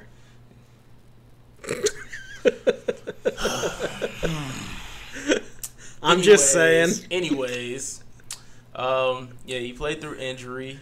He just said Baker, dude. I can't. Dude, you know the I great. feel it building up this now. This is why he's the great white. I was going to it earlier when you said, who were you talking about earlier? You said he had balls for playing through his injuries. Who are we talking about? Who were we talking about? I forgot too, but I thought about bringing it up then, but I didn't. I figured it'd probably be another chance. Oh man. Anyways. Was it LaDainian? Phillip Rivers. Phillip Rivers. That's it. Yeah, so... I'm sorry, but you played through a torn ACL that you had surgery. That's worse. You had surgery on it 5 days prior and at to least that game. He went and had surgery. And not only that, but had a good game for I mean, was running around, moving around, stuff like that. I mean... No Baker Mayfield. Oh, I got to show I'm tough. Oh, I got to put myself out there so I can get this big I'm at home with Baker Mayfield. I got the torn labrum. But, you know, I'm a baller. Nobody cares if I'm hurt. So Rivers has balls and Baker's an idiot. Dude, Rivers because Rivers actually played. Like you just said, Rivers coming off of that surgery with the torn ACL like a week prior to playing that game and still having a productive game compared to Baker Mayfield and what he did to this team, like, come on. Like, that's... Right. And then, like, injuries don't... And like a torn labrum does not show the fact that Baker Mayfield can't even throw off of his back foot. Yeah. Like he does not get his feet set and he rolls off of it and it's just that has nothing to do with that. Like your footwork has nothing to do with your shoulder. It just abuses me to get flex going. That's all. Yeah. Yeah. Oh, the same way with Hugh Jackson. And I was going to mention that next. Who told y'all to bring that? You know what? I'm about to ban that man. I'm about to ban his name off of this show. Y'all got to remember this is my show. You know what I'm saying? I'm gonna ban that name in a few minutes. You know, y'all keep playing with me. Keep playing with me. See what's going to happen around here. Keep playing with me. But yeah, that's just, and then I'm a big Matthew Stafford fan as well. So yeah, I like between both of these guys, I hope one of these guys get their ring because you know what, like again, I'm in Eugene's boat, you know, with the whole rooting for teams in the division. The only reason why I'm conflicted is just because it's in fact that I like this Cincinnati team a lot. Mm-hmm. Like they just got like this special place in my heart right now. Just the hard work and the grit and the personalities of that team, and just like the perseverance and overcoming everything that was in their way that nobody gave them a chance. That's why I'm conflicted. If this team was like a Kansas City Chiefs team and stuff like that, I'd be like, no, screw them. Yeah. You know what I'm saying? But this team is just different. They're literally what we thought we were gonna be. Yeah. So, and I think that's probably part of the reason why is because we thought we was gonna be like that. Well, I'm conflicted as well because similar to what you're saying, I want Stafford to. The part of me wants Stafford to win. Want OBJ to win. I get that, but I'm gonna. Von Miller. I think Von Miller already got his ring. I think what it means is just at the end of the day, if it's a good game, I'll be happy. Yeah, I'll be happy too. And we're going to talk about the Rams on the next segment. We're going to break that down and everything like that. This is Technically It Is Real here on North Coast Underground. We will be right back. As an 18-year-old, I let my mistakes kind of take over my life. I was 0.5 credits away from completing high school, and I didn't do it. 10 years later, at age 28, Jackie finished her high school diploma. When I found out that I was pregnant, I know that I had to do something for myself if I wanted to make her a better person and provide a better life for her. My family never stopped pushing for me to be better because they knew what I could become and who I could become as a person. My support team is amazing. The educational director, my sister, and even my 7-year-old daughter has just been more than the support that I could ask for. I've been given an opportunity, and I'm just thankful for it. No one gets a diploma alone. If you're thinking of finishing your high school diploma, you have help. Find free adult education classes near you at finishyourdiploma.org. That's finishyourdiploma.org. Brought to you by the Dollar General Literacy Foundation and the Ad Council. Welcome back to Technically It Is Real. So let's talk about the Rams' journey to the Super Bowl, baby. What you think about that and everything like that? I predicted that the Rams were going to go to the Super Bowl earlier this season. Actually, on your podcast. Yes, you did. Yes, you did. Yes, you did. Y'all can go back and listen to that on Spotify, by the way. Yes, cheap product plug. So I will sit back and say this. I said it on this show when nobody was listening. I said it on this show after the Rams San Francisco 49ers game, the first one, where San Francisco walked into that game 3-5. It was Odell Beckham's first. It was his first game with the Rams. I think that was his first game. Mm-hmm. I remember sitting back and saying that Matthew Stafford was a good quarterback. It's an excellent quarterback, but Matthew Stafford would not lead the team to the Super Bowl, and because they traded him for that, it's going to be a bad trade. Boy, was I wrong. That's a slap upside the head for me, because Matthew Stafford, this entire playoff run, had shut everybody up. And he has proven that the Detroit Lions just absolutely suck. They just suck. They did nothing to help build around him and Calvin Johnson. And give Stafford credit. Tied 27 apiece after giving up a 27-3 lead. If it's 28-3, Brady would have won that game. 27-3 lead, and within a matter of 30 seconds, drives the team down the field. Thanks in large part to Cooper Kupp. Drives the team down the field and sets him up for the game-winning field goal. Stafford right then and there shutting me up. And I was like, okay, no, he clutched. He's just clutched. Like, I've seen him in clutch moments before, because I remember everybody, when they talk about Matthew Stafford and his clutch moments, they bring up the Dallas Cowboy game from years ago where he did the fake spike, but he actually ran it in, jumped over the top and got it into the end zone. The one that I remember the most was his rookie year against the Cleveland Browns. It's a game that nobody watched. It was the greatest shootout between Matthew Stafford and then a quarterback that is now in the booth and working with Notre Dame. And I think, do you remember what game I'm talking about? Detroit Lions, Cleveland Browns, Brady Quinn versus Matthew Stafford shootout game. Is that where Matthew Stafford got hurt? Yeah, where he broke his collarbone. Yeah, okay. And got back into the game and threw the touchdown. Yeah, mm-hmm, I remember. Mm-hmm. So I mean that was one of my first moments of, okay, Matthew Stafford might be a little clutch, but no, this whole Matthew Stafford thing is a different breed, and definitely showed heart playing hurt. Yeah, he did, and I will sit back. Shut up, Andy. And I responded to that again. I just fell right into that trap. Right into that. You just again. That just totally went right over your head. It did. You know what, Andy? This is why me and you friends, because you can always get me at the right times. This is why he is the great white. Right. So I mean, look, the Rams 12-5, first in the NFC West. They dominated the Cardinals. That was no surprise to me.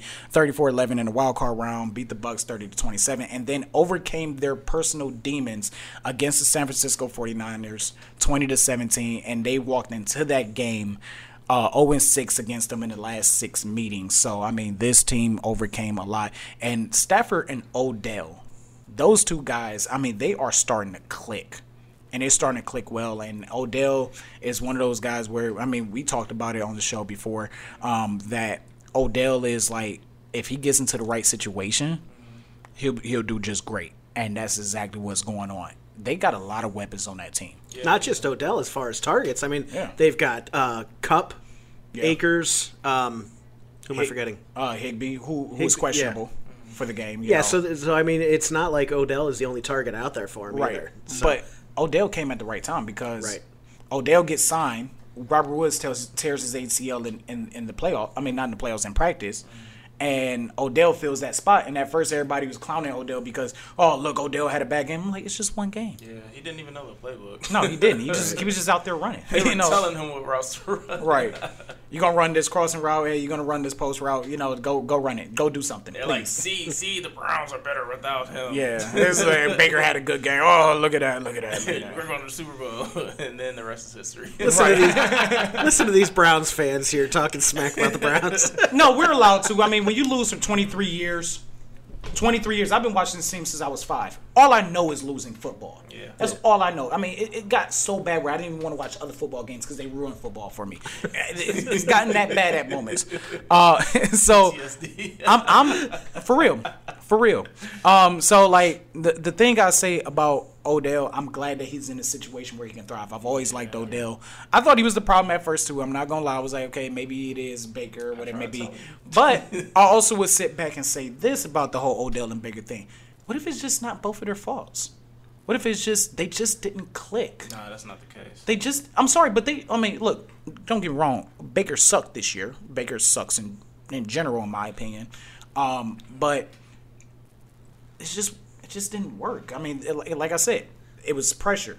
Pressure for Baker to get the ball to Odell. Pressure for Odell to get the ball. And pressure from Kevin Stefanski to get Odell the ball as well. It was just a lot of pressure and a lot of pressing. And when you do that, you tend to make mistakes or you tend not to perform as well. Think about it like this. You drive your car every day, no matter what, right? It's nature. It's natural. Now imagine when you start driving your car and you overthink everything. That's when you start going, oh, am I supposed to merge? I don't know. And then you get into an accident.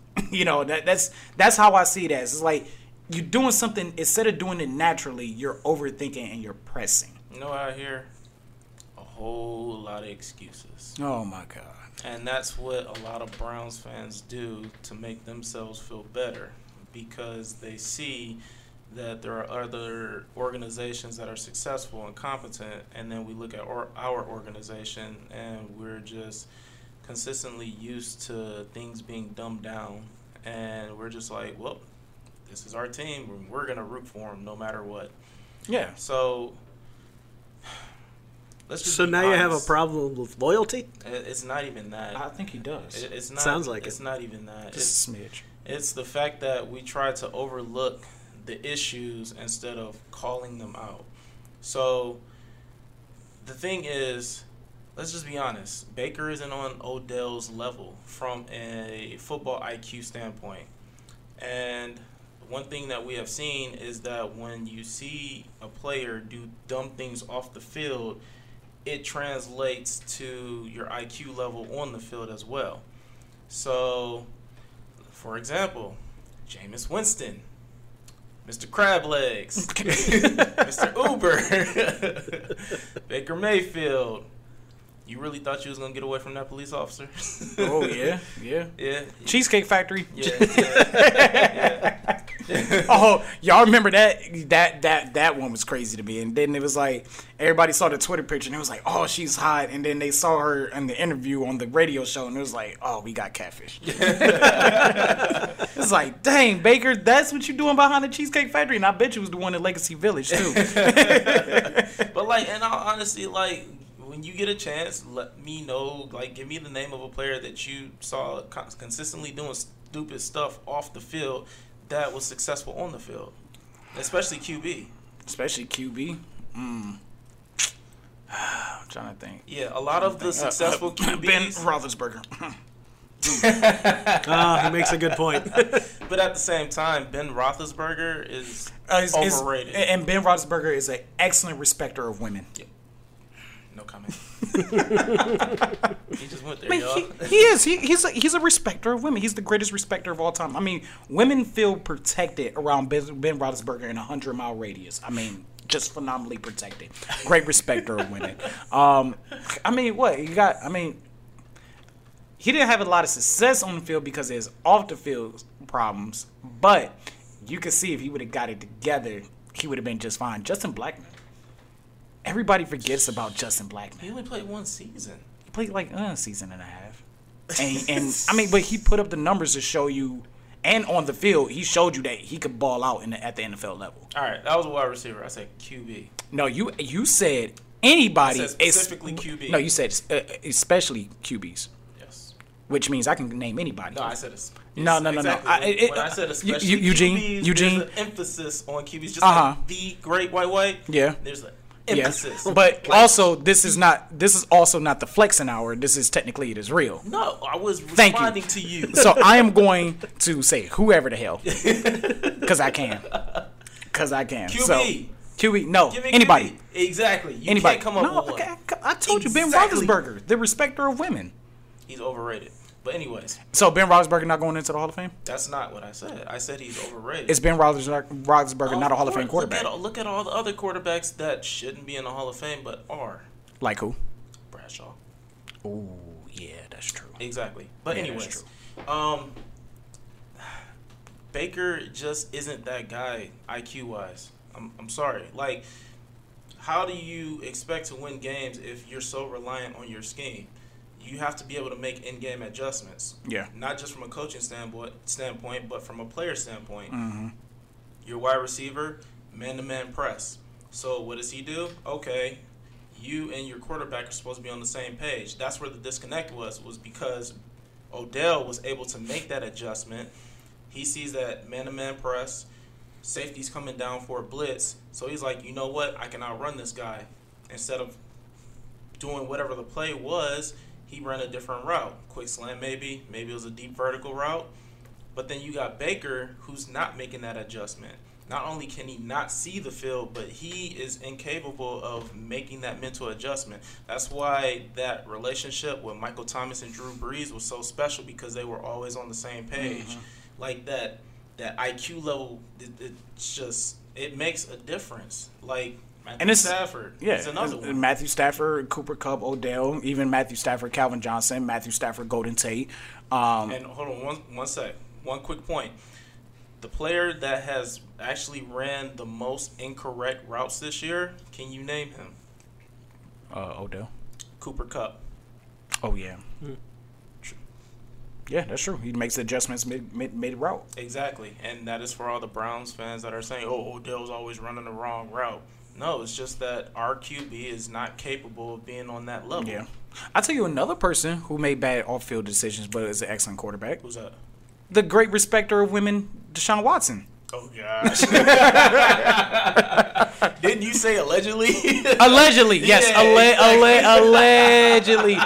We should not be getting sued by Deshaun Watson, his representatives, or the National Football League. Thank you very much.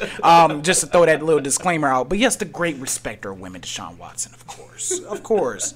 You know what I'm saying? And look, Patrick Mahomes ain't got a lot of off-the-field antics, but, man, his career could get messed up with those other two. You know what other two I'm talking about. The TikTok gods himself, Jackson Mahomes, and his wife, Brittany. Just look up videos of it, Andy. You'll see what we're talking about. And Mahomes looks like he's just like stuck in a prison cell, but he can't get out. You remember that one video where they're doing that crappy dance with their hands and stuff like that? And Patrick Mahomes is just sitting there like this, like, man, get that camera off my face. What's wrong with y'all?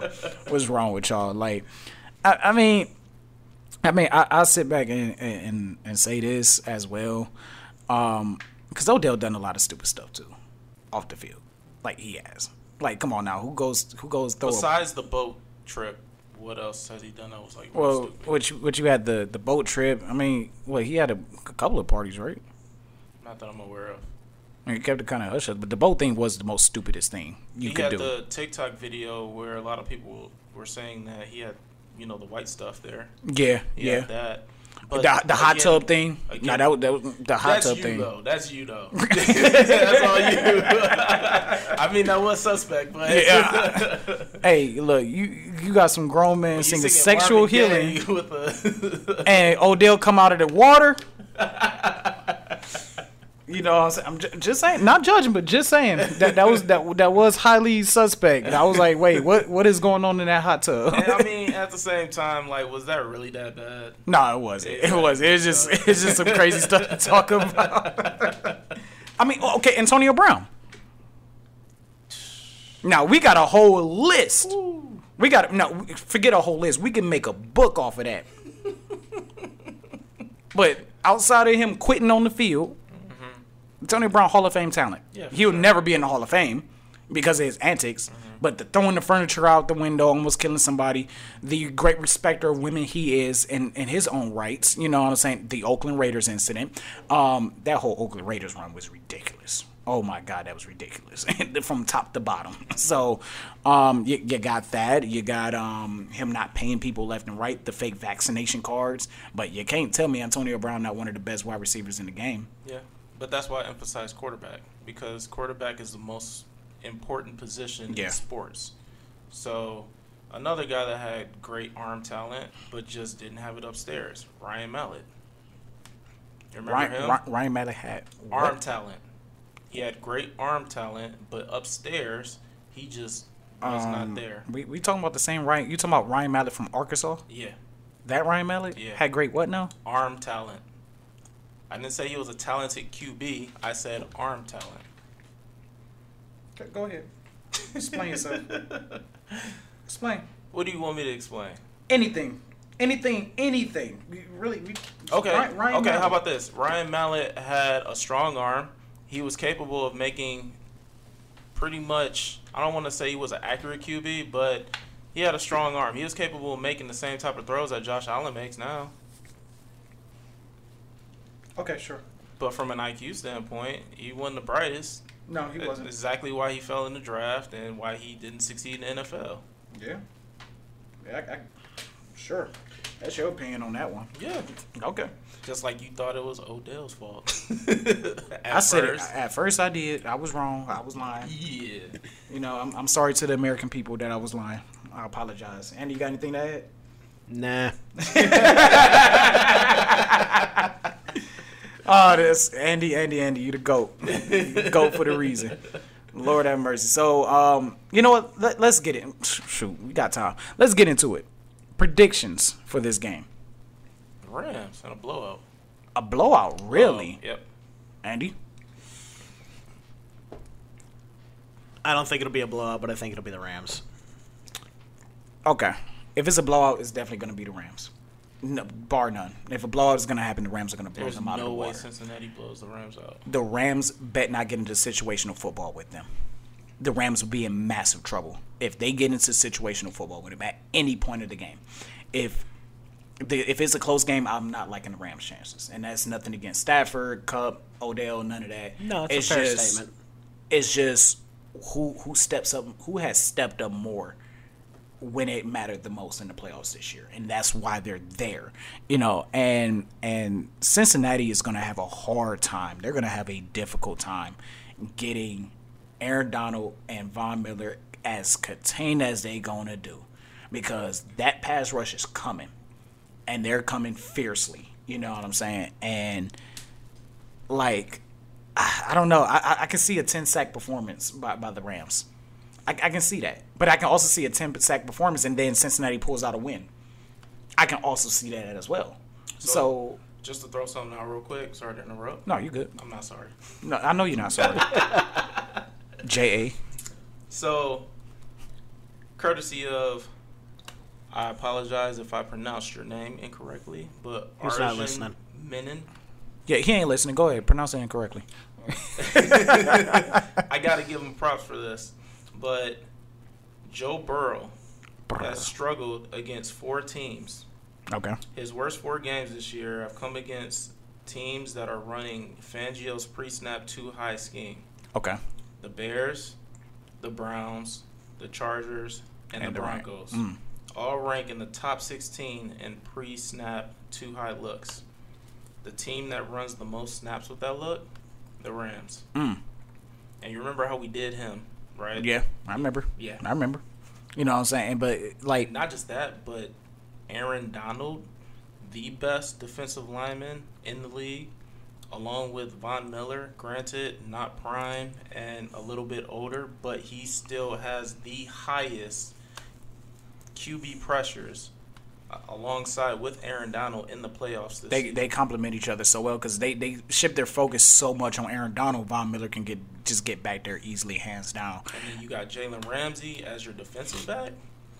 And shout out to Waddle coming out of retirement. Yeah. Yeah, Weddle coming out of retirement was crazy. Weddle coming out of retirement was absolutely crazy. I like Cincinnati because, like I say again, it's just grit. It's just grit. That team is just tough. They're tough. You know what I'm saying? And I think one way that I would slow down that pass rush is very simple. Screens. You run that screen, running back screen, wide receiver screen, bubble screen, stuff like that with Jamar Chase or even Tyler Boyd, who has underrated speed and everything like that. You slow them down early on, you know what I'm saying? Because they're going to come at you full force. They're going to stack the box. They're going to bring 5-6 guys, to come after you because that's how they're going to open up this game. I think, with Burrow, not having that offensive line, let's say, compared to the Rams offensive line, they're going to bring 6-7 guys. So I would start off with little screens here and there. Even if you're getting 2-3 yards off of those screens, you're still slowing down that pass rush because now they're not going to want to stack the box because they're not getting to Joe Burrow, and they're going to want to compact those screens and make sure they have more guys over there to make the tackles and everything like that, especially if they get a big screen right off the bat, because Jamar Chase can catch it behind the line and take it for 57, 58 yards, down the field. So, if I'm Cincinnati, screen plays, short, intermediate throws, you got to get the ball. It has to be snap and go, snap and go, snap and go. Everybody has to run their routes perfectly. Everybody has to run their routes fast too. Because if you don't get that ball out immediately against the Rams, they're going to have a massive problem on their hands. And God forbid if Joe Burrow gets hurt because their offensive line cannot hold up Aaron Donald or Von Miller or any of those guys, then we got to look at Brandon Allen in the Super Bowl. Ugh. Disgusting. So if I'm Cincinnati starting off, don't even worry about the run. Don't worry about none of that because they're coming to stack the box immediately. I'll be stunned if the first play is not a blitz by the Rams. I'll be absolutely surprised. They're going to test that offensive line early. They're going to test how cool Joe Burrow is under pressure. Did you make a prop bet? Make a prop bet? Yeah. I'll make one. Make a prop bet on that. See how much money you make. Sure. Okay. I mean, I don't usually do the sports betting thing, but chances that the Rams blitz on the very first play. Shoot, I say 85%. Yeah, you can make a bet on that. I probably will. because I think it's about an 85% chance they'll make a blitz. I mean, I'm expecting it. I'm expecting a blitz the very first play. Like, seriously. If I'm the Rams, how I will win this Super Bowl is just make Mixon beat you. Yeah. I'm sorry, but either make Mixon or Higgins beat you. And that's what makes Aaron Donald so special. He can literally blow up the entire line. He could. And that's why I said Cincinnati needs the short intermediate routes, out routes, you remember slants. What you told me earlier? What? Defense wins championships. It do. Who got the best defense coming into this game? Oh, definitely the Rams. Exactly. But who got the best situational defense coming into this game? I mean, situational defense, how many times you have... We might get into end of it. The first half, and then you have the end of the game, those situational... Or even everybody thinks end of the half, towards the end of the game, but third quarter as well. Again, the Rams are going against the best third quarter team in the league. Who's got the better coaching staff? Definitely McVay, but who also came from McVay's coaching staff. So I mean, he came from his coaching staff, but I mean, he did only have a sip of coffee. Flunkies. Yeah, but I mean, like, there's a difference between having a Red Bull and a coffee. So I mean, and that's you come from Bill Belichick. You had a Red Bull. You think you can go in there and do whatever the heck you want. A little sip of coffee. They're like, oh, okay. Okay. How did we view Zach Taylor before Joe Burrow came? Why did they make that hire? Exactly. And he showed us that even last year in Joe Burrow's rookie season when he got Burrow hurt. Mm-hmm. Nothing's changed. I don't know. Nothing's changed. It's amazing how an amazing generational talent can make you look like a genius. You go from looking like an idiot to looking like a genius. Are we talking about Mike McCarthy here? No, we're talking about Zach Taylor. Oh, I thought you were talking about Mike McCarthy. I really did. I like that one. I mean, that's Mike McCarthy's whole coaching career, is riding off the coattails of Brett Favre and Aaron Rodgers, especially Aaron Rodgers. Yeah. I mean, especially. I mean, what are your three keys of the game for Cincinnati? If you have 3 keys to the game for Cincinnati. 3 keys. Number 1, you need to be able to establish the run, which I don't see happening. I feel like for Cincinnati, where they automatically are just like, it's their offensive line. Their offensive line automatically just sets them back. You have to be able to have an established offensive line that can do something. And we've seen recent history what it looks like when you go against a great defensive line and your offensive line is horrible. Mm-hmm. We just saw it last year. Like, it was a massacre out there. So, I mean, if you put it into perspective, there's a reason that Cincinnati is the underdog. Number 1, the Rams have the better coaching staff. Number 2, the Rams have the better defense. I give Cincinnati the advantage offensively with Tyler Boyd, very underrated. I'm a big Tyler Boyd fan. I actually like his game. Yeah. Okay. I like Tyler Boyd's game. T. Higgins, I liked him coming out of Clemson. Jamar Chase, beast coming out of LSU. Joe Burrow, that chemistry with him and Jamar Chase. I don't get why more teams don't do it. Yeah. But I don't think they're offensive. The 2 offensive lines are as mismatched as the defensive lines. Yeah. I mean, the defensive line for Los Angeles is far superior. Yeah. But the offensive line, I think they're pretty close. So I mean, like you said, it's whoever can establish the run. And I don't see Cincinnati doing it. And that's the biggest question mark with the Rams too. They've struggled running the ball. So yeah, they have. I'm gonna give you some offensive. I'm gonna give you some rankings here because as I'm looking at these numbers, these 2 teams kind of similar as far as on paper. So total yards offensively, the Rams ranked 9th in the league. Cincinnati ranked 10th. Passing yards per game, Rams ranked 5th. Cincinnati ranked 7th. Rushing yards, Rams 25th. Bengals 23rd in the league. Points per game, dead even points per game on the offensive side. My first key to the game for the Cincinnati Bengals, outside of protect Joe Burrow at all costs, is convert on 3rd down. That is the mismatch. The Cincinnati Bengals ranked 16th in the league at 39.6 percentage converting 3rd down compared to the Los Angeles Rams at 44%. And if you look on the defensive side of the ball, they're kind of identical as well. The Rams ranked 17th in defense. The Bengals ranked 20th in defense. The Rams are the 22nd worst passing defense in the league. Cincinnati is the 26th worst ranked defense in the league. They're also the best ranked rushing defense in the league. Cincinnati ranked 5th. Rams ranked 6th. And they're identical at points given up per game, with the Rams giving up 22 and Cincinnati giving up 22 points per game as well. Okay. You want to talk about on paper, especially on 3rd down conversions on defense, on paper, these 2 teams are evenly matched on paper. On paper.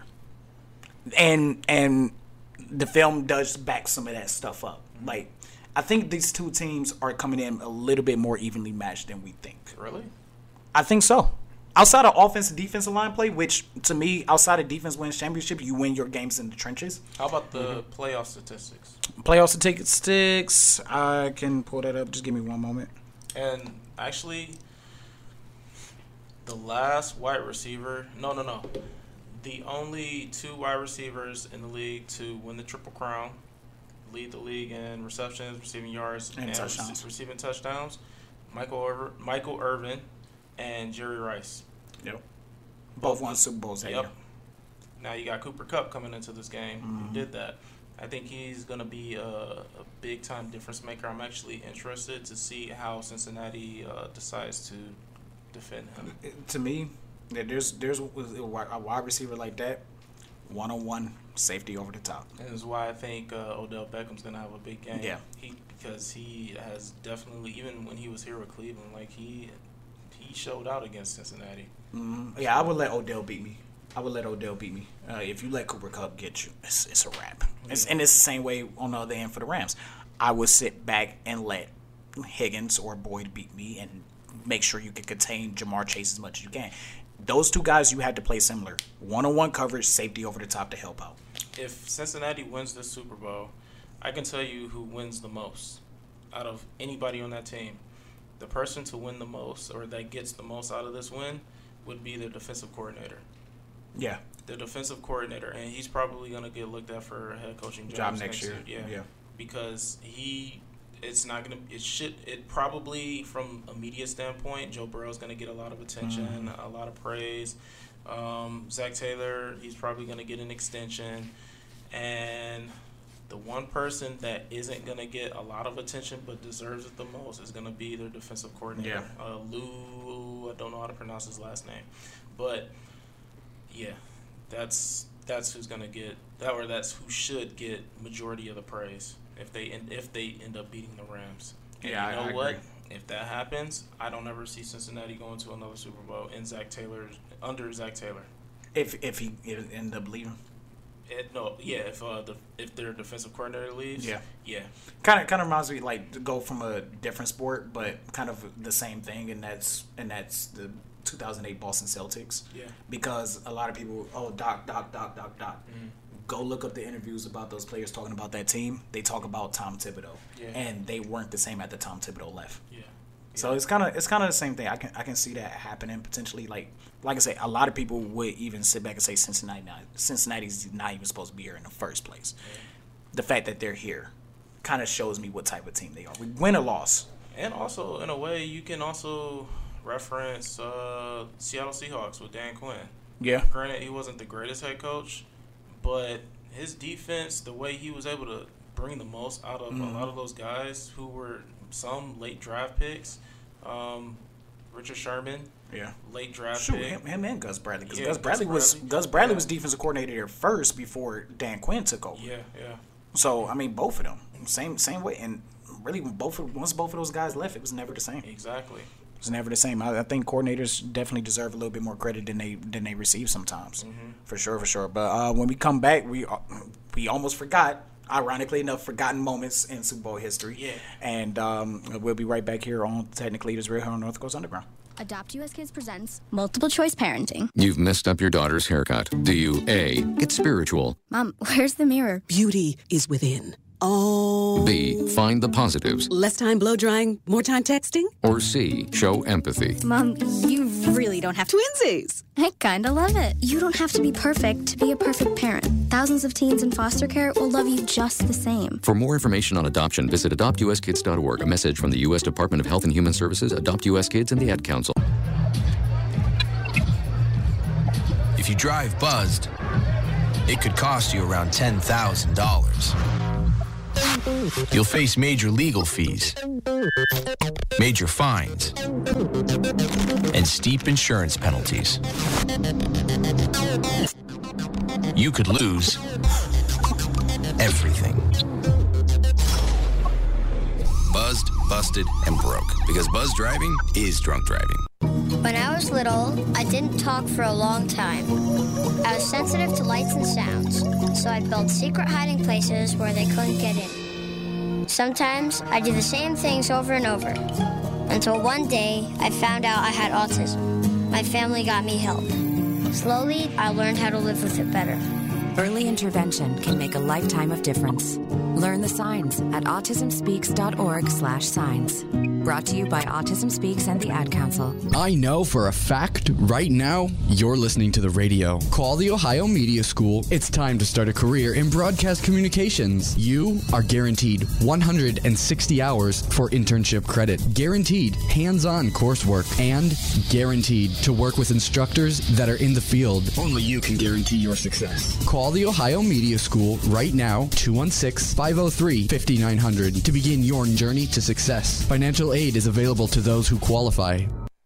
I want to thank my mommy for loving me so much, for taking me to the doctor when I broke my foot, for leaving me alone when I wanted to be alone. And now, as a grown-up, I'm thankful for being able to take care of you, my dear mom, for taking you to your therapies, for understanding that sometimes you simply want to be alone. Roles change without us noticing. That's why AARP gives you the information to provide even better care for your loved one. Visit aarp.org/caregiving. Brought to you by AARP and the Ad Council.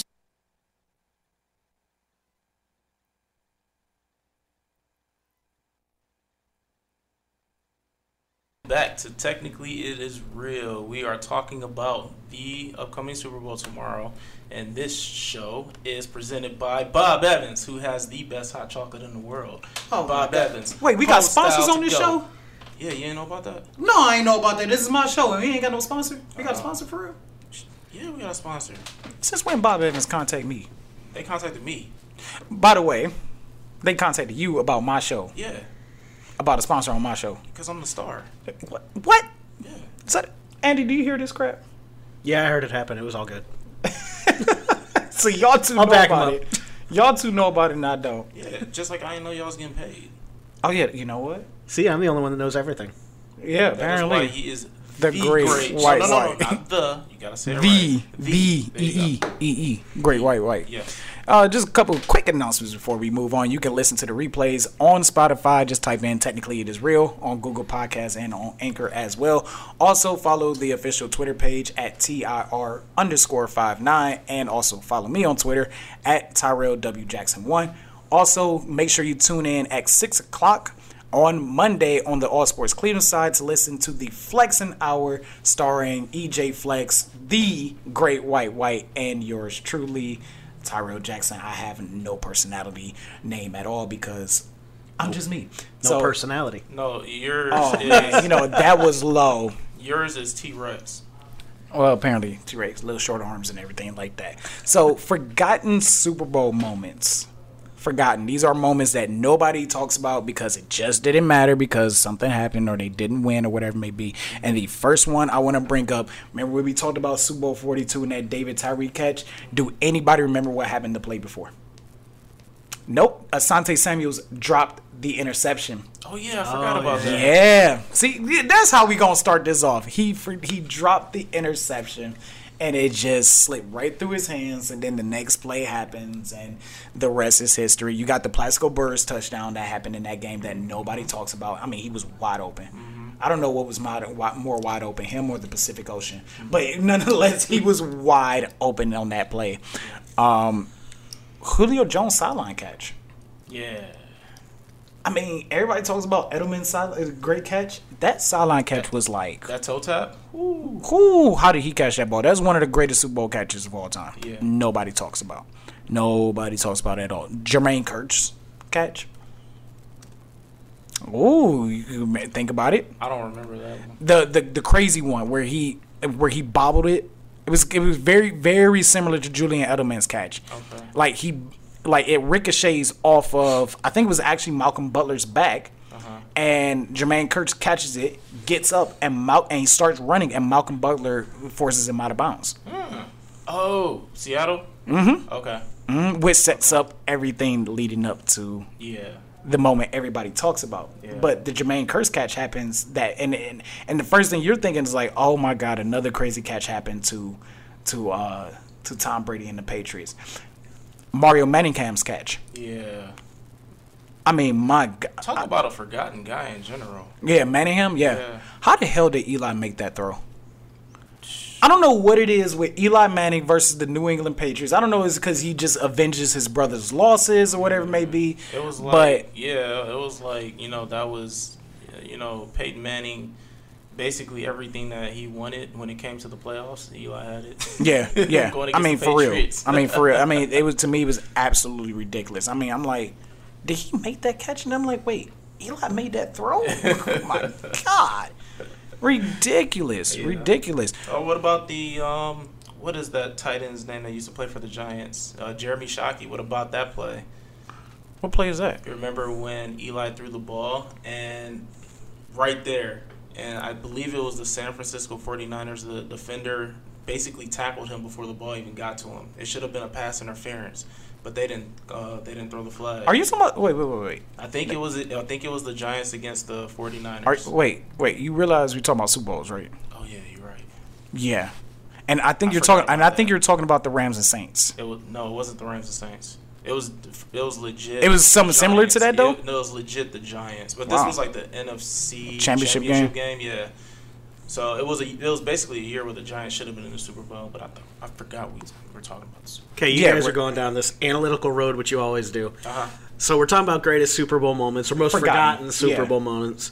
And you mentioned ones that don't necessarily impact the game. I got to go with Refrigerator Perry scoring a touchdown. That's not a forgotten moment. No, it's not a forgotten moment. That's a great moment. It is a great moment. It didn't impact the game, but you just... It was a knockdown. It was a beatdown. Exactly. It was, but that's... I tell you, a forgotten moment in that Super Bowl in general, everybody forgets Walter Payton did not score a touchdown in that game. Oh, yeah. He did not score. Matter of fact, Walter Payton had a terrible game that game. Like, they didn't give the ball to Walter Payton at all. That is a forgotten moment. Like, everybody forgets about that, and just like everybody's like, yeah, Walter Payton got his ring. He didn't do nothing. Mm-hmm. And Walter Payton was not happy about it neither. He was like, I finally get to this game, and you telling me this 300-pound man get to score? He took my moment away? Come on now. You know what I'm saying? And it just sucks. It just sucks for him. Mm-hmm. You know what? I know we in the forgotten moment, but there's a moment that I forgot to put into one of the best moments of all time. Wide right. Scott Norwood. Mm-hmm. No, Scott Norwood. Yeah, I don't remember that either. You don't remember one of the most infamous missed game-winning field goals of all time? Super Bowl 25? No. Okay, it's forgotten to you then, because it's one of the most memorable moments in Super Bowl history. 47 yards, Scott Norwood misses it wide right. Against the Giants. Yeah, you have completely forgotten that moment. So that means you forgot the Don Beebe moment. Mm-hmm. Do you remember that moment, Andy? No, I don't. Leon Lett running the ball down the field. He's about to score the touchdown. He's all celebrating. And here comes little Don Beebe coming out of nowhere and smacks it away. I do remember that. A play that I know none of you remember because nobody talks about this game in general. No, because you're just sick. Muhsin Muhammad, 85-yard touchdown pass. By Jake Delhomme. Catch by Jake Delhomme. Delhomme just puts it right there, and he just takes off with it. Mm-hmm. And Delhomme turns around. He's like, "I'm a bad MFer." It's like, that play was absolutely amazing. The play before the 1-yard short play, which was Steve McNair, similar thing that happened with Eli. Mm-hmm. Steve McNair gets away from all that pressure, scrambles, finds somebody wide open, and then the next play is the 1-yard short play. Like, they're forgotten because they make the impact at that time, but it doesn't, it leads to certain events of disaster. Yeah. Larry Fitzgerald's 64-yard touchdown pass. Yeah, that led to the Santonio Holmes catch. My God. That is easily one of the greatest plays of all time that nobody remembers. I was rooting for the Cardinals. Oh, me too. Come on now. You can't root against Pittsburgh. Boo. Boo, Pittsburgh. Andy was rooting for Pittsburgh. You know he was. He was like, yeah, they're in the AFC North. Oh, my God, man. I was rooting for Kurt, to be honest. Kurt Warner. Yeah. I was rooting for him. I'd tell you a forgotten game in general, Super Bowl V. Super Bowl V? Super Bowl V, Colts, Cowboys. Are you alive? You got to realize I'm a historian and this stuff. You talking about 10 turnovers in the game and the game comes down to a kicker? Yeah. I give you a forgotten quarterback in general. Remember Super Bowl V? No, Andy. Of course. Andy might. I wasn't alive either. Are you sure? I guarantee it. Thanks, though. Hey, you're welcome. You're welcome twice on Saturdays. Shoot, there's a lot of moments that are like forgotten or just remembered. The Super John Bowl Elway's helicopter move in 32. Super Bowl 32. Yeah, that was an amazing moment. That was an amazing moment in history. He never came out of the pocket, and then when he does, he gets clamped. Yeah, he just clobbered. For sure. Jackie Smith's dropped touchdown pass against the Pittsburgh. And ironically enough, he makes that catch. Who knows how that Super Bowl goes down? They had to settle for a field goal, and that put them down by 4 points, and they lose the game by 4 points. So you got that. You got Terrell. Was it Terrell Davis? Terrell Davis forgetting his helmet? Yeah. Yeah, you got Terrell Davis forgetting his helmet. Mm-hmm. You got... It's just a lot of moments in general in the Super Bowl that is just absolutely crazy. It's just absolutely crazy. You know how everybody talk about the Packers beating down the New England Patriots and stuff like that. Everybody forgets the Patriots in that game pretty close until the end. Yeah. Joe Namath guaranteeing the win. Oh yeah. Yeah, that one's not forgotten. Everyone remembers that one because it's like everybody thought he was crazy, and then that game in general is forgotten. It was 16-7. So that game is just forgotten in general. And then like I said, just in our lifetime, Super Bowl 38 is just forgotten in general. It's one of the greatest games that is forgotten, and a lot of people just forget like the first 2 quarters up until like towards the end. It was like a defensive fest. Nobody scored points, and then all of a sudden it just exploded, out of nowhere. Again, like I mentioned earlier in the show, Ricky Proehl. I would hate Tom Brady forever. I tied a game up twice, and this dude drives the football field length and just ruins my moment. Yeah. I would sit back and say, shoot, even Tom Brady's first Super Bowl. Honestly. At the drive leading up to Vinatieri's kick, I mean, it's an epic drive that nobody talks about, and nobody talks about John Madden's reaction to it, because they're about to start the drive, and John Madden, I think they had just one timeout or whatever it may be, and John Madden's like, oh, just play for overtime, it's okay, play for overtime, and by the end of the drive, John Madden's like, that is one of the greatest drives I've ever seen in my entire life. He was like, the way Tom Brady handled that drive, I mean, Super Bowl 50's forgotten. I mean, nobody cares about that Super Bowl, I mean, just the Super Bowl in general has just made an impact on our lives for forever. Can I honestly say this? The most impactful moment in modern NFL history that paved Tom Brady's career, and it didn't happen in the Super Bowl. Okay. Me and you talked about this off air. Mo Lewis. The Tuck rule. The Tuck rule. Oh, yes, we did talk about that. Let's talk about that one real quick. Do you know that was not the only time that rule was called? Do you know the Tuck rule game? No, I don't. So the Tuck rule game happens AFC divisional round against the Oakland Raiders. Charles Woodson sacks Tom Brady, forces the ball out, and the Raiders recover. Okay. And this moment is basically like if what happens next doesn't define Tom Brady, who knows what happens. It basically changed the course of NFL history. Yeah. That's how big it was. That's Even how big Tom Brady recently came out and said if that doesn't happen and they lose that game, he is not the starter. No. Drew Bledsoe.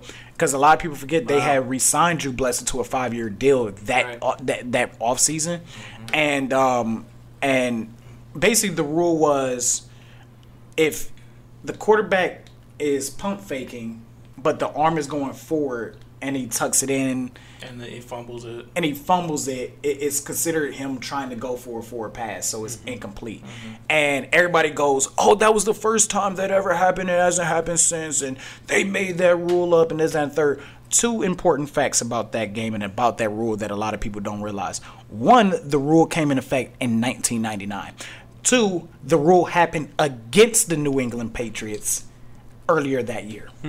Vinny Testaverde playing for the New York Jets, the Tuck rule happens in that game, the same game that Mo Lewis hit Drew Bledsoe and almost killed them. That started the trajectory of Tom Brady. Yeah. So Tom Brady's trajectory literally happens off of the same rule, just 2 different ways. Yeah. And what's also interesting is that the Mo Lewis game, which led to the Tuck rule of that game was not even supposed to happen at that time, because they played they were supposed to play the Jets the week before, but they had to play them the week after, because do you know what happened that caused the league to stop everything for 1 week?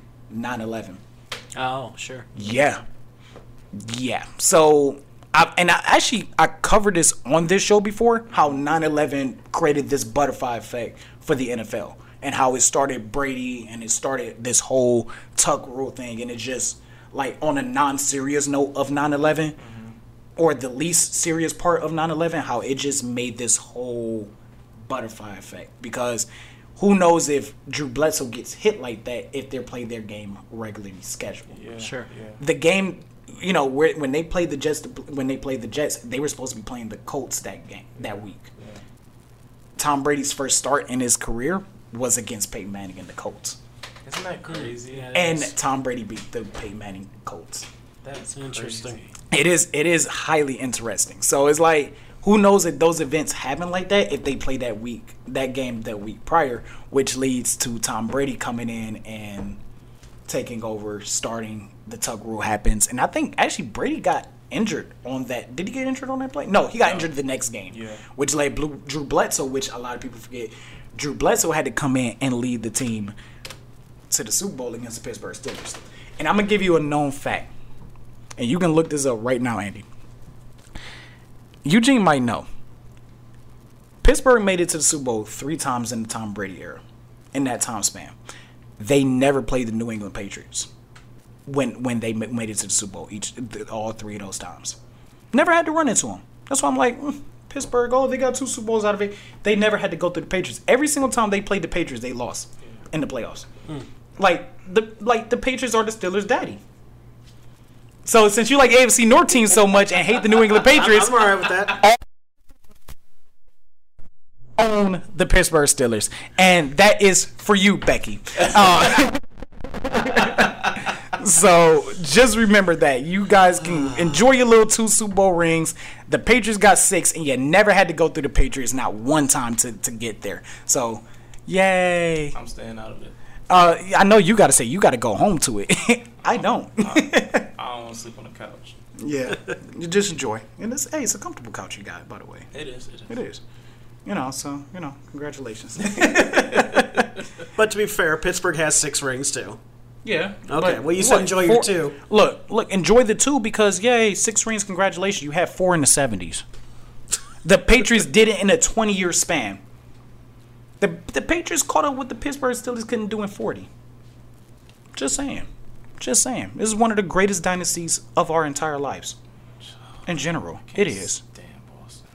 I can't stand it either, but I mean everything came right for them. They got an NBA championship. They had got a few Stanley Cups. The Red Sox break their streak. The Red Sox cheated.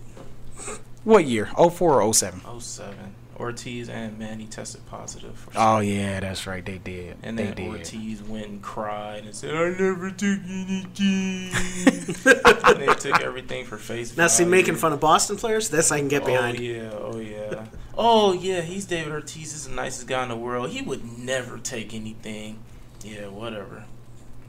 Man, come on, don't hate. I never took anything. Shut up. Tell me more, Eugene. Come on. Can't stand Boston. Yes, you can. Boston's the greatest ever. Yeah, the most insufferable fans. Oh my gosh. They really are too. What? Oh, they're the worst. No, Boston got the best fans. Can we talk about the worst fans in major sports? Just Boston has the best fans. No. I lived amongst them. No, they don't. He's doing this on purpose. No, I'm not. I'm doing this. Hugh Jackson. Jamarcus Russell. Jamarcus Russell does. He doesn't trigger me as much. It's just Lane Kiffin was right about him. And Al Davis was like, "No, I want him." And Lane Kiffin was like, "No, give me Calvin Johnson." Just saying. Hugh Jackson was right about him too. Excuse me.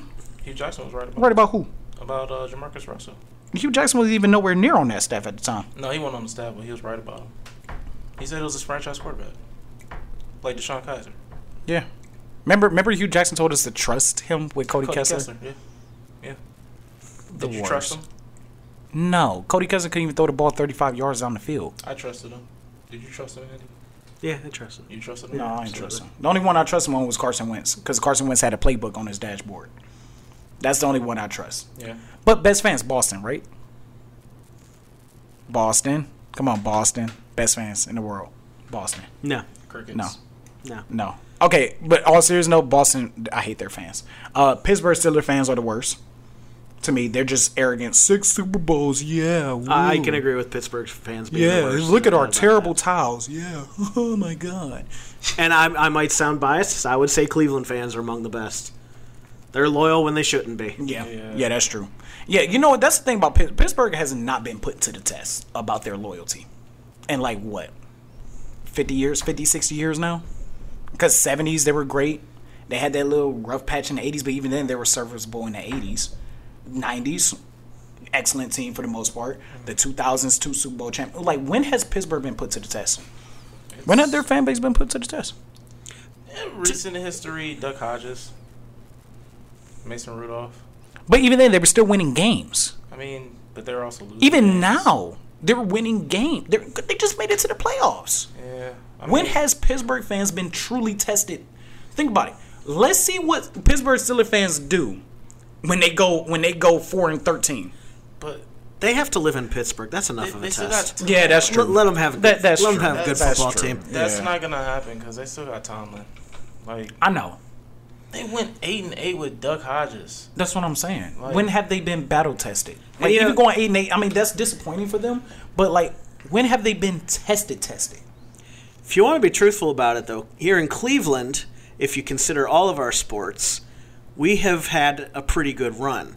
I mean, it's been a long time since we've not had a contender in one of the three major sports. I mean, I would probably say since the Indians really took off in the mid-'90s that we've had ups and downs with everything, but those high notes have never overlapped too much. Yeah. Like as soon as the Cavs started sucking, then the Indians got good. Indians got exactly. I mean, and vice versa. Once the Indians went downhill, the Cavs, Cavs came up. Yeah. So and then the one constant is the Browns just sucked. Right. Yeah. But the past couple years they've been contenders.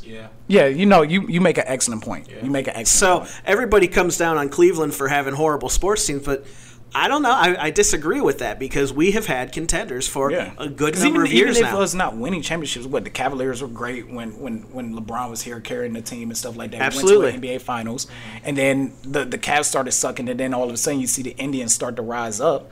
You could even go back further when you talk about the Cavs being great contenders in the late 80s, early 90s. And the Indians Mark Price, trash. Elo, all the Indians And were then absolute trash. Absolute trash. And then but you had the Browns and the Cavaliers to piggyback on. Right. I mean, you would probably say the early 90s? Probably be the last time because that's when all three of the teams were bad. Yeah. The Cavs and it didn't last long because No. the Indians in 94, I still say they would have won the World Series had there not been a lockout. Yeah. I mean, they had, 102, 103 wins already? Yeah. So I agree. they absolutely would have won. We And should have won in, it's not an We should have won in 97. We should have won in 95. Jose Mesa. Oh, don't say that. It's like Voldemort, the name not to be uttered. Yeah. I can't wait for baseball season. Me and you both. We should have won in 07. I thought we had the team to win in 07. We should have won in 16. Yeah. We should have won in 16. Stupid brain delay. But you know what? Stupid.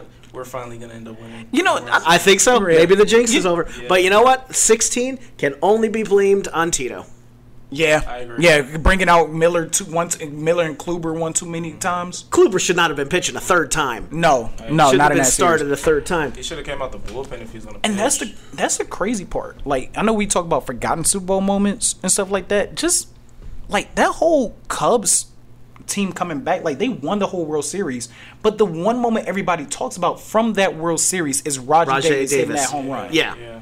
Like nothing comes close to any other moment in that World Series. Like, can anybody name me another moment from that World Series outside the rain delay? The rain delay. Like, not name the rain delay and not Roger Harris hitting the home run. I'll wait. No, you're absolutely right. You're absolutely right. Moments, I mean, it was just so many stupid things. Bauer.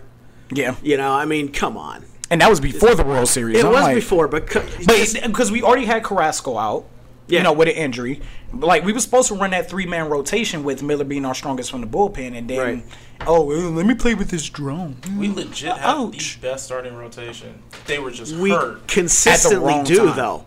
We consistently do. Yeah. Our pitching staff has been phenomenal just for phenomenal. decades. The For problem decades. is when they win a Cy Young, we trade them away. That finally stopped this last time, but No, because Kluber won a Cy Young twice. yeah, and but then we he traded him. wasn't Yeah. traded like right away. We still had him for a couple Yeah, 'cause more what we years. had, CeCe but CeCe Sabathia. won in 2007, gone in 08, and then Cliff Lee won. Yep, and then we when traded him to went Philly. to Philly. I was hot when we traded him to Philly. I was hot. I'm like, are you serious? I'm like, really? Yeah. No, we can't pay him. We can't afford him. How about you stop being cheap? Sorry for hijacking your football show with the. No, you're fine. I don't care. I mean, at this Honestly, point, so imagine had we gone in that World Series with against the Cubs with our full rotation.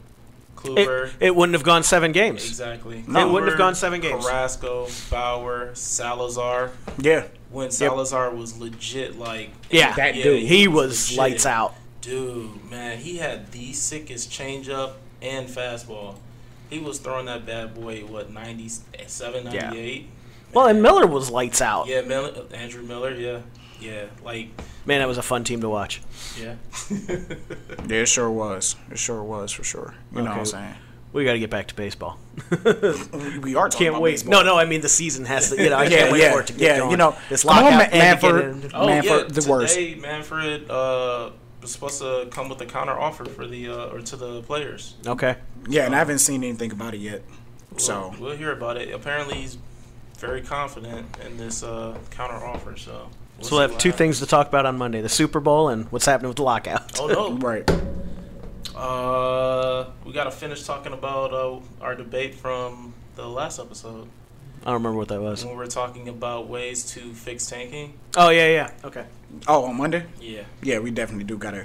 So y'all don't miss the flexing hour on Monday. Now we got a great show coming up. We got the debate that we got to continue on from last week and everything like that. And then we go. Obviously, we know we got to talk about the Super Bowl. Yeah, post game. Got to talk post game. Yeah, for sure. Oh look, Eli Manning with that drip. And some Cavs too. Some Cavs talk. Yeah. Nice Cavs win talk. last night. Oh yeah. Didn't I tell y'all? Didn't I tell y'all at the restaurant? You called it. Oh, they still down by 10. They They still were down by 15. 10 and you called it. Don't worry about it. They're gonna come back. They're gonna come back. Was that a ghost? Was that a ghost? The door kept opening up. That's not my problem. That's I didn't do nothing wrong. Okay, I thought it was a ghost. I didn't realize it was a little sensor right there. I didn't realize it. I didn't realize it at all. I apologize to my fellow Americans. So clearly the alternative would be a ghost. Yeah, if you don't know what the hell is going on, that'd be a ghost. It's not my black fault. Shoot, but it was a sensor right there. I didn't know. I mean, come on now. Didn't know. That's my. Oh, God. It is crazy. All for 2 beers though. I felt so embarrassed. Oh, goodness. You know, I apologized to her. Did you? Yeah. I was in the car. I was like, I'm sorry. And she was like, what you got to be sorry about? I was like, I got drunk. I can even hear her voice. Oh, it's fine. Oh, it's fine. Yeah, for real. I mean, it just left me some reassurance, and I did make sure I text you guys that I got home safely. You know what I'm saying? Because I almost fell asleep, and then I was like, hold on, I still got stuff to write about this. And I was like, okay, let me go ahead. I had to stop at the gas station to get gas because I had like 20 miles to eat. So I was like, I gotta get some gas, dude. This is terrible. I cannot believe this. Shoot, at least 12 o'clock, and then I woke up at 5:30. And was in and out of sleep for the next 3 hours. That's why I got this Monster drink, because I needed it badly. Shout out to Monster. Yeah, I appreciate it. They're not official sponsors, but we'd love to get in contact with you guys. Know of. You know what? You got all the inside scoop. All right, Adam Schefter. You better be right about it. I'm just saying. Super side.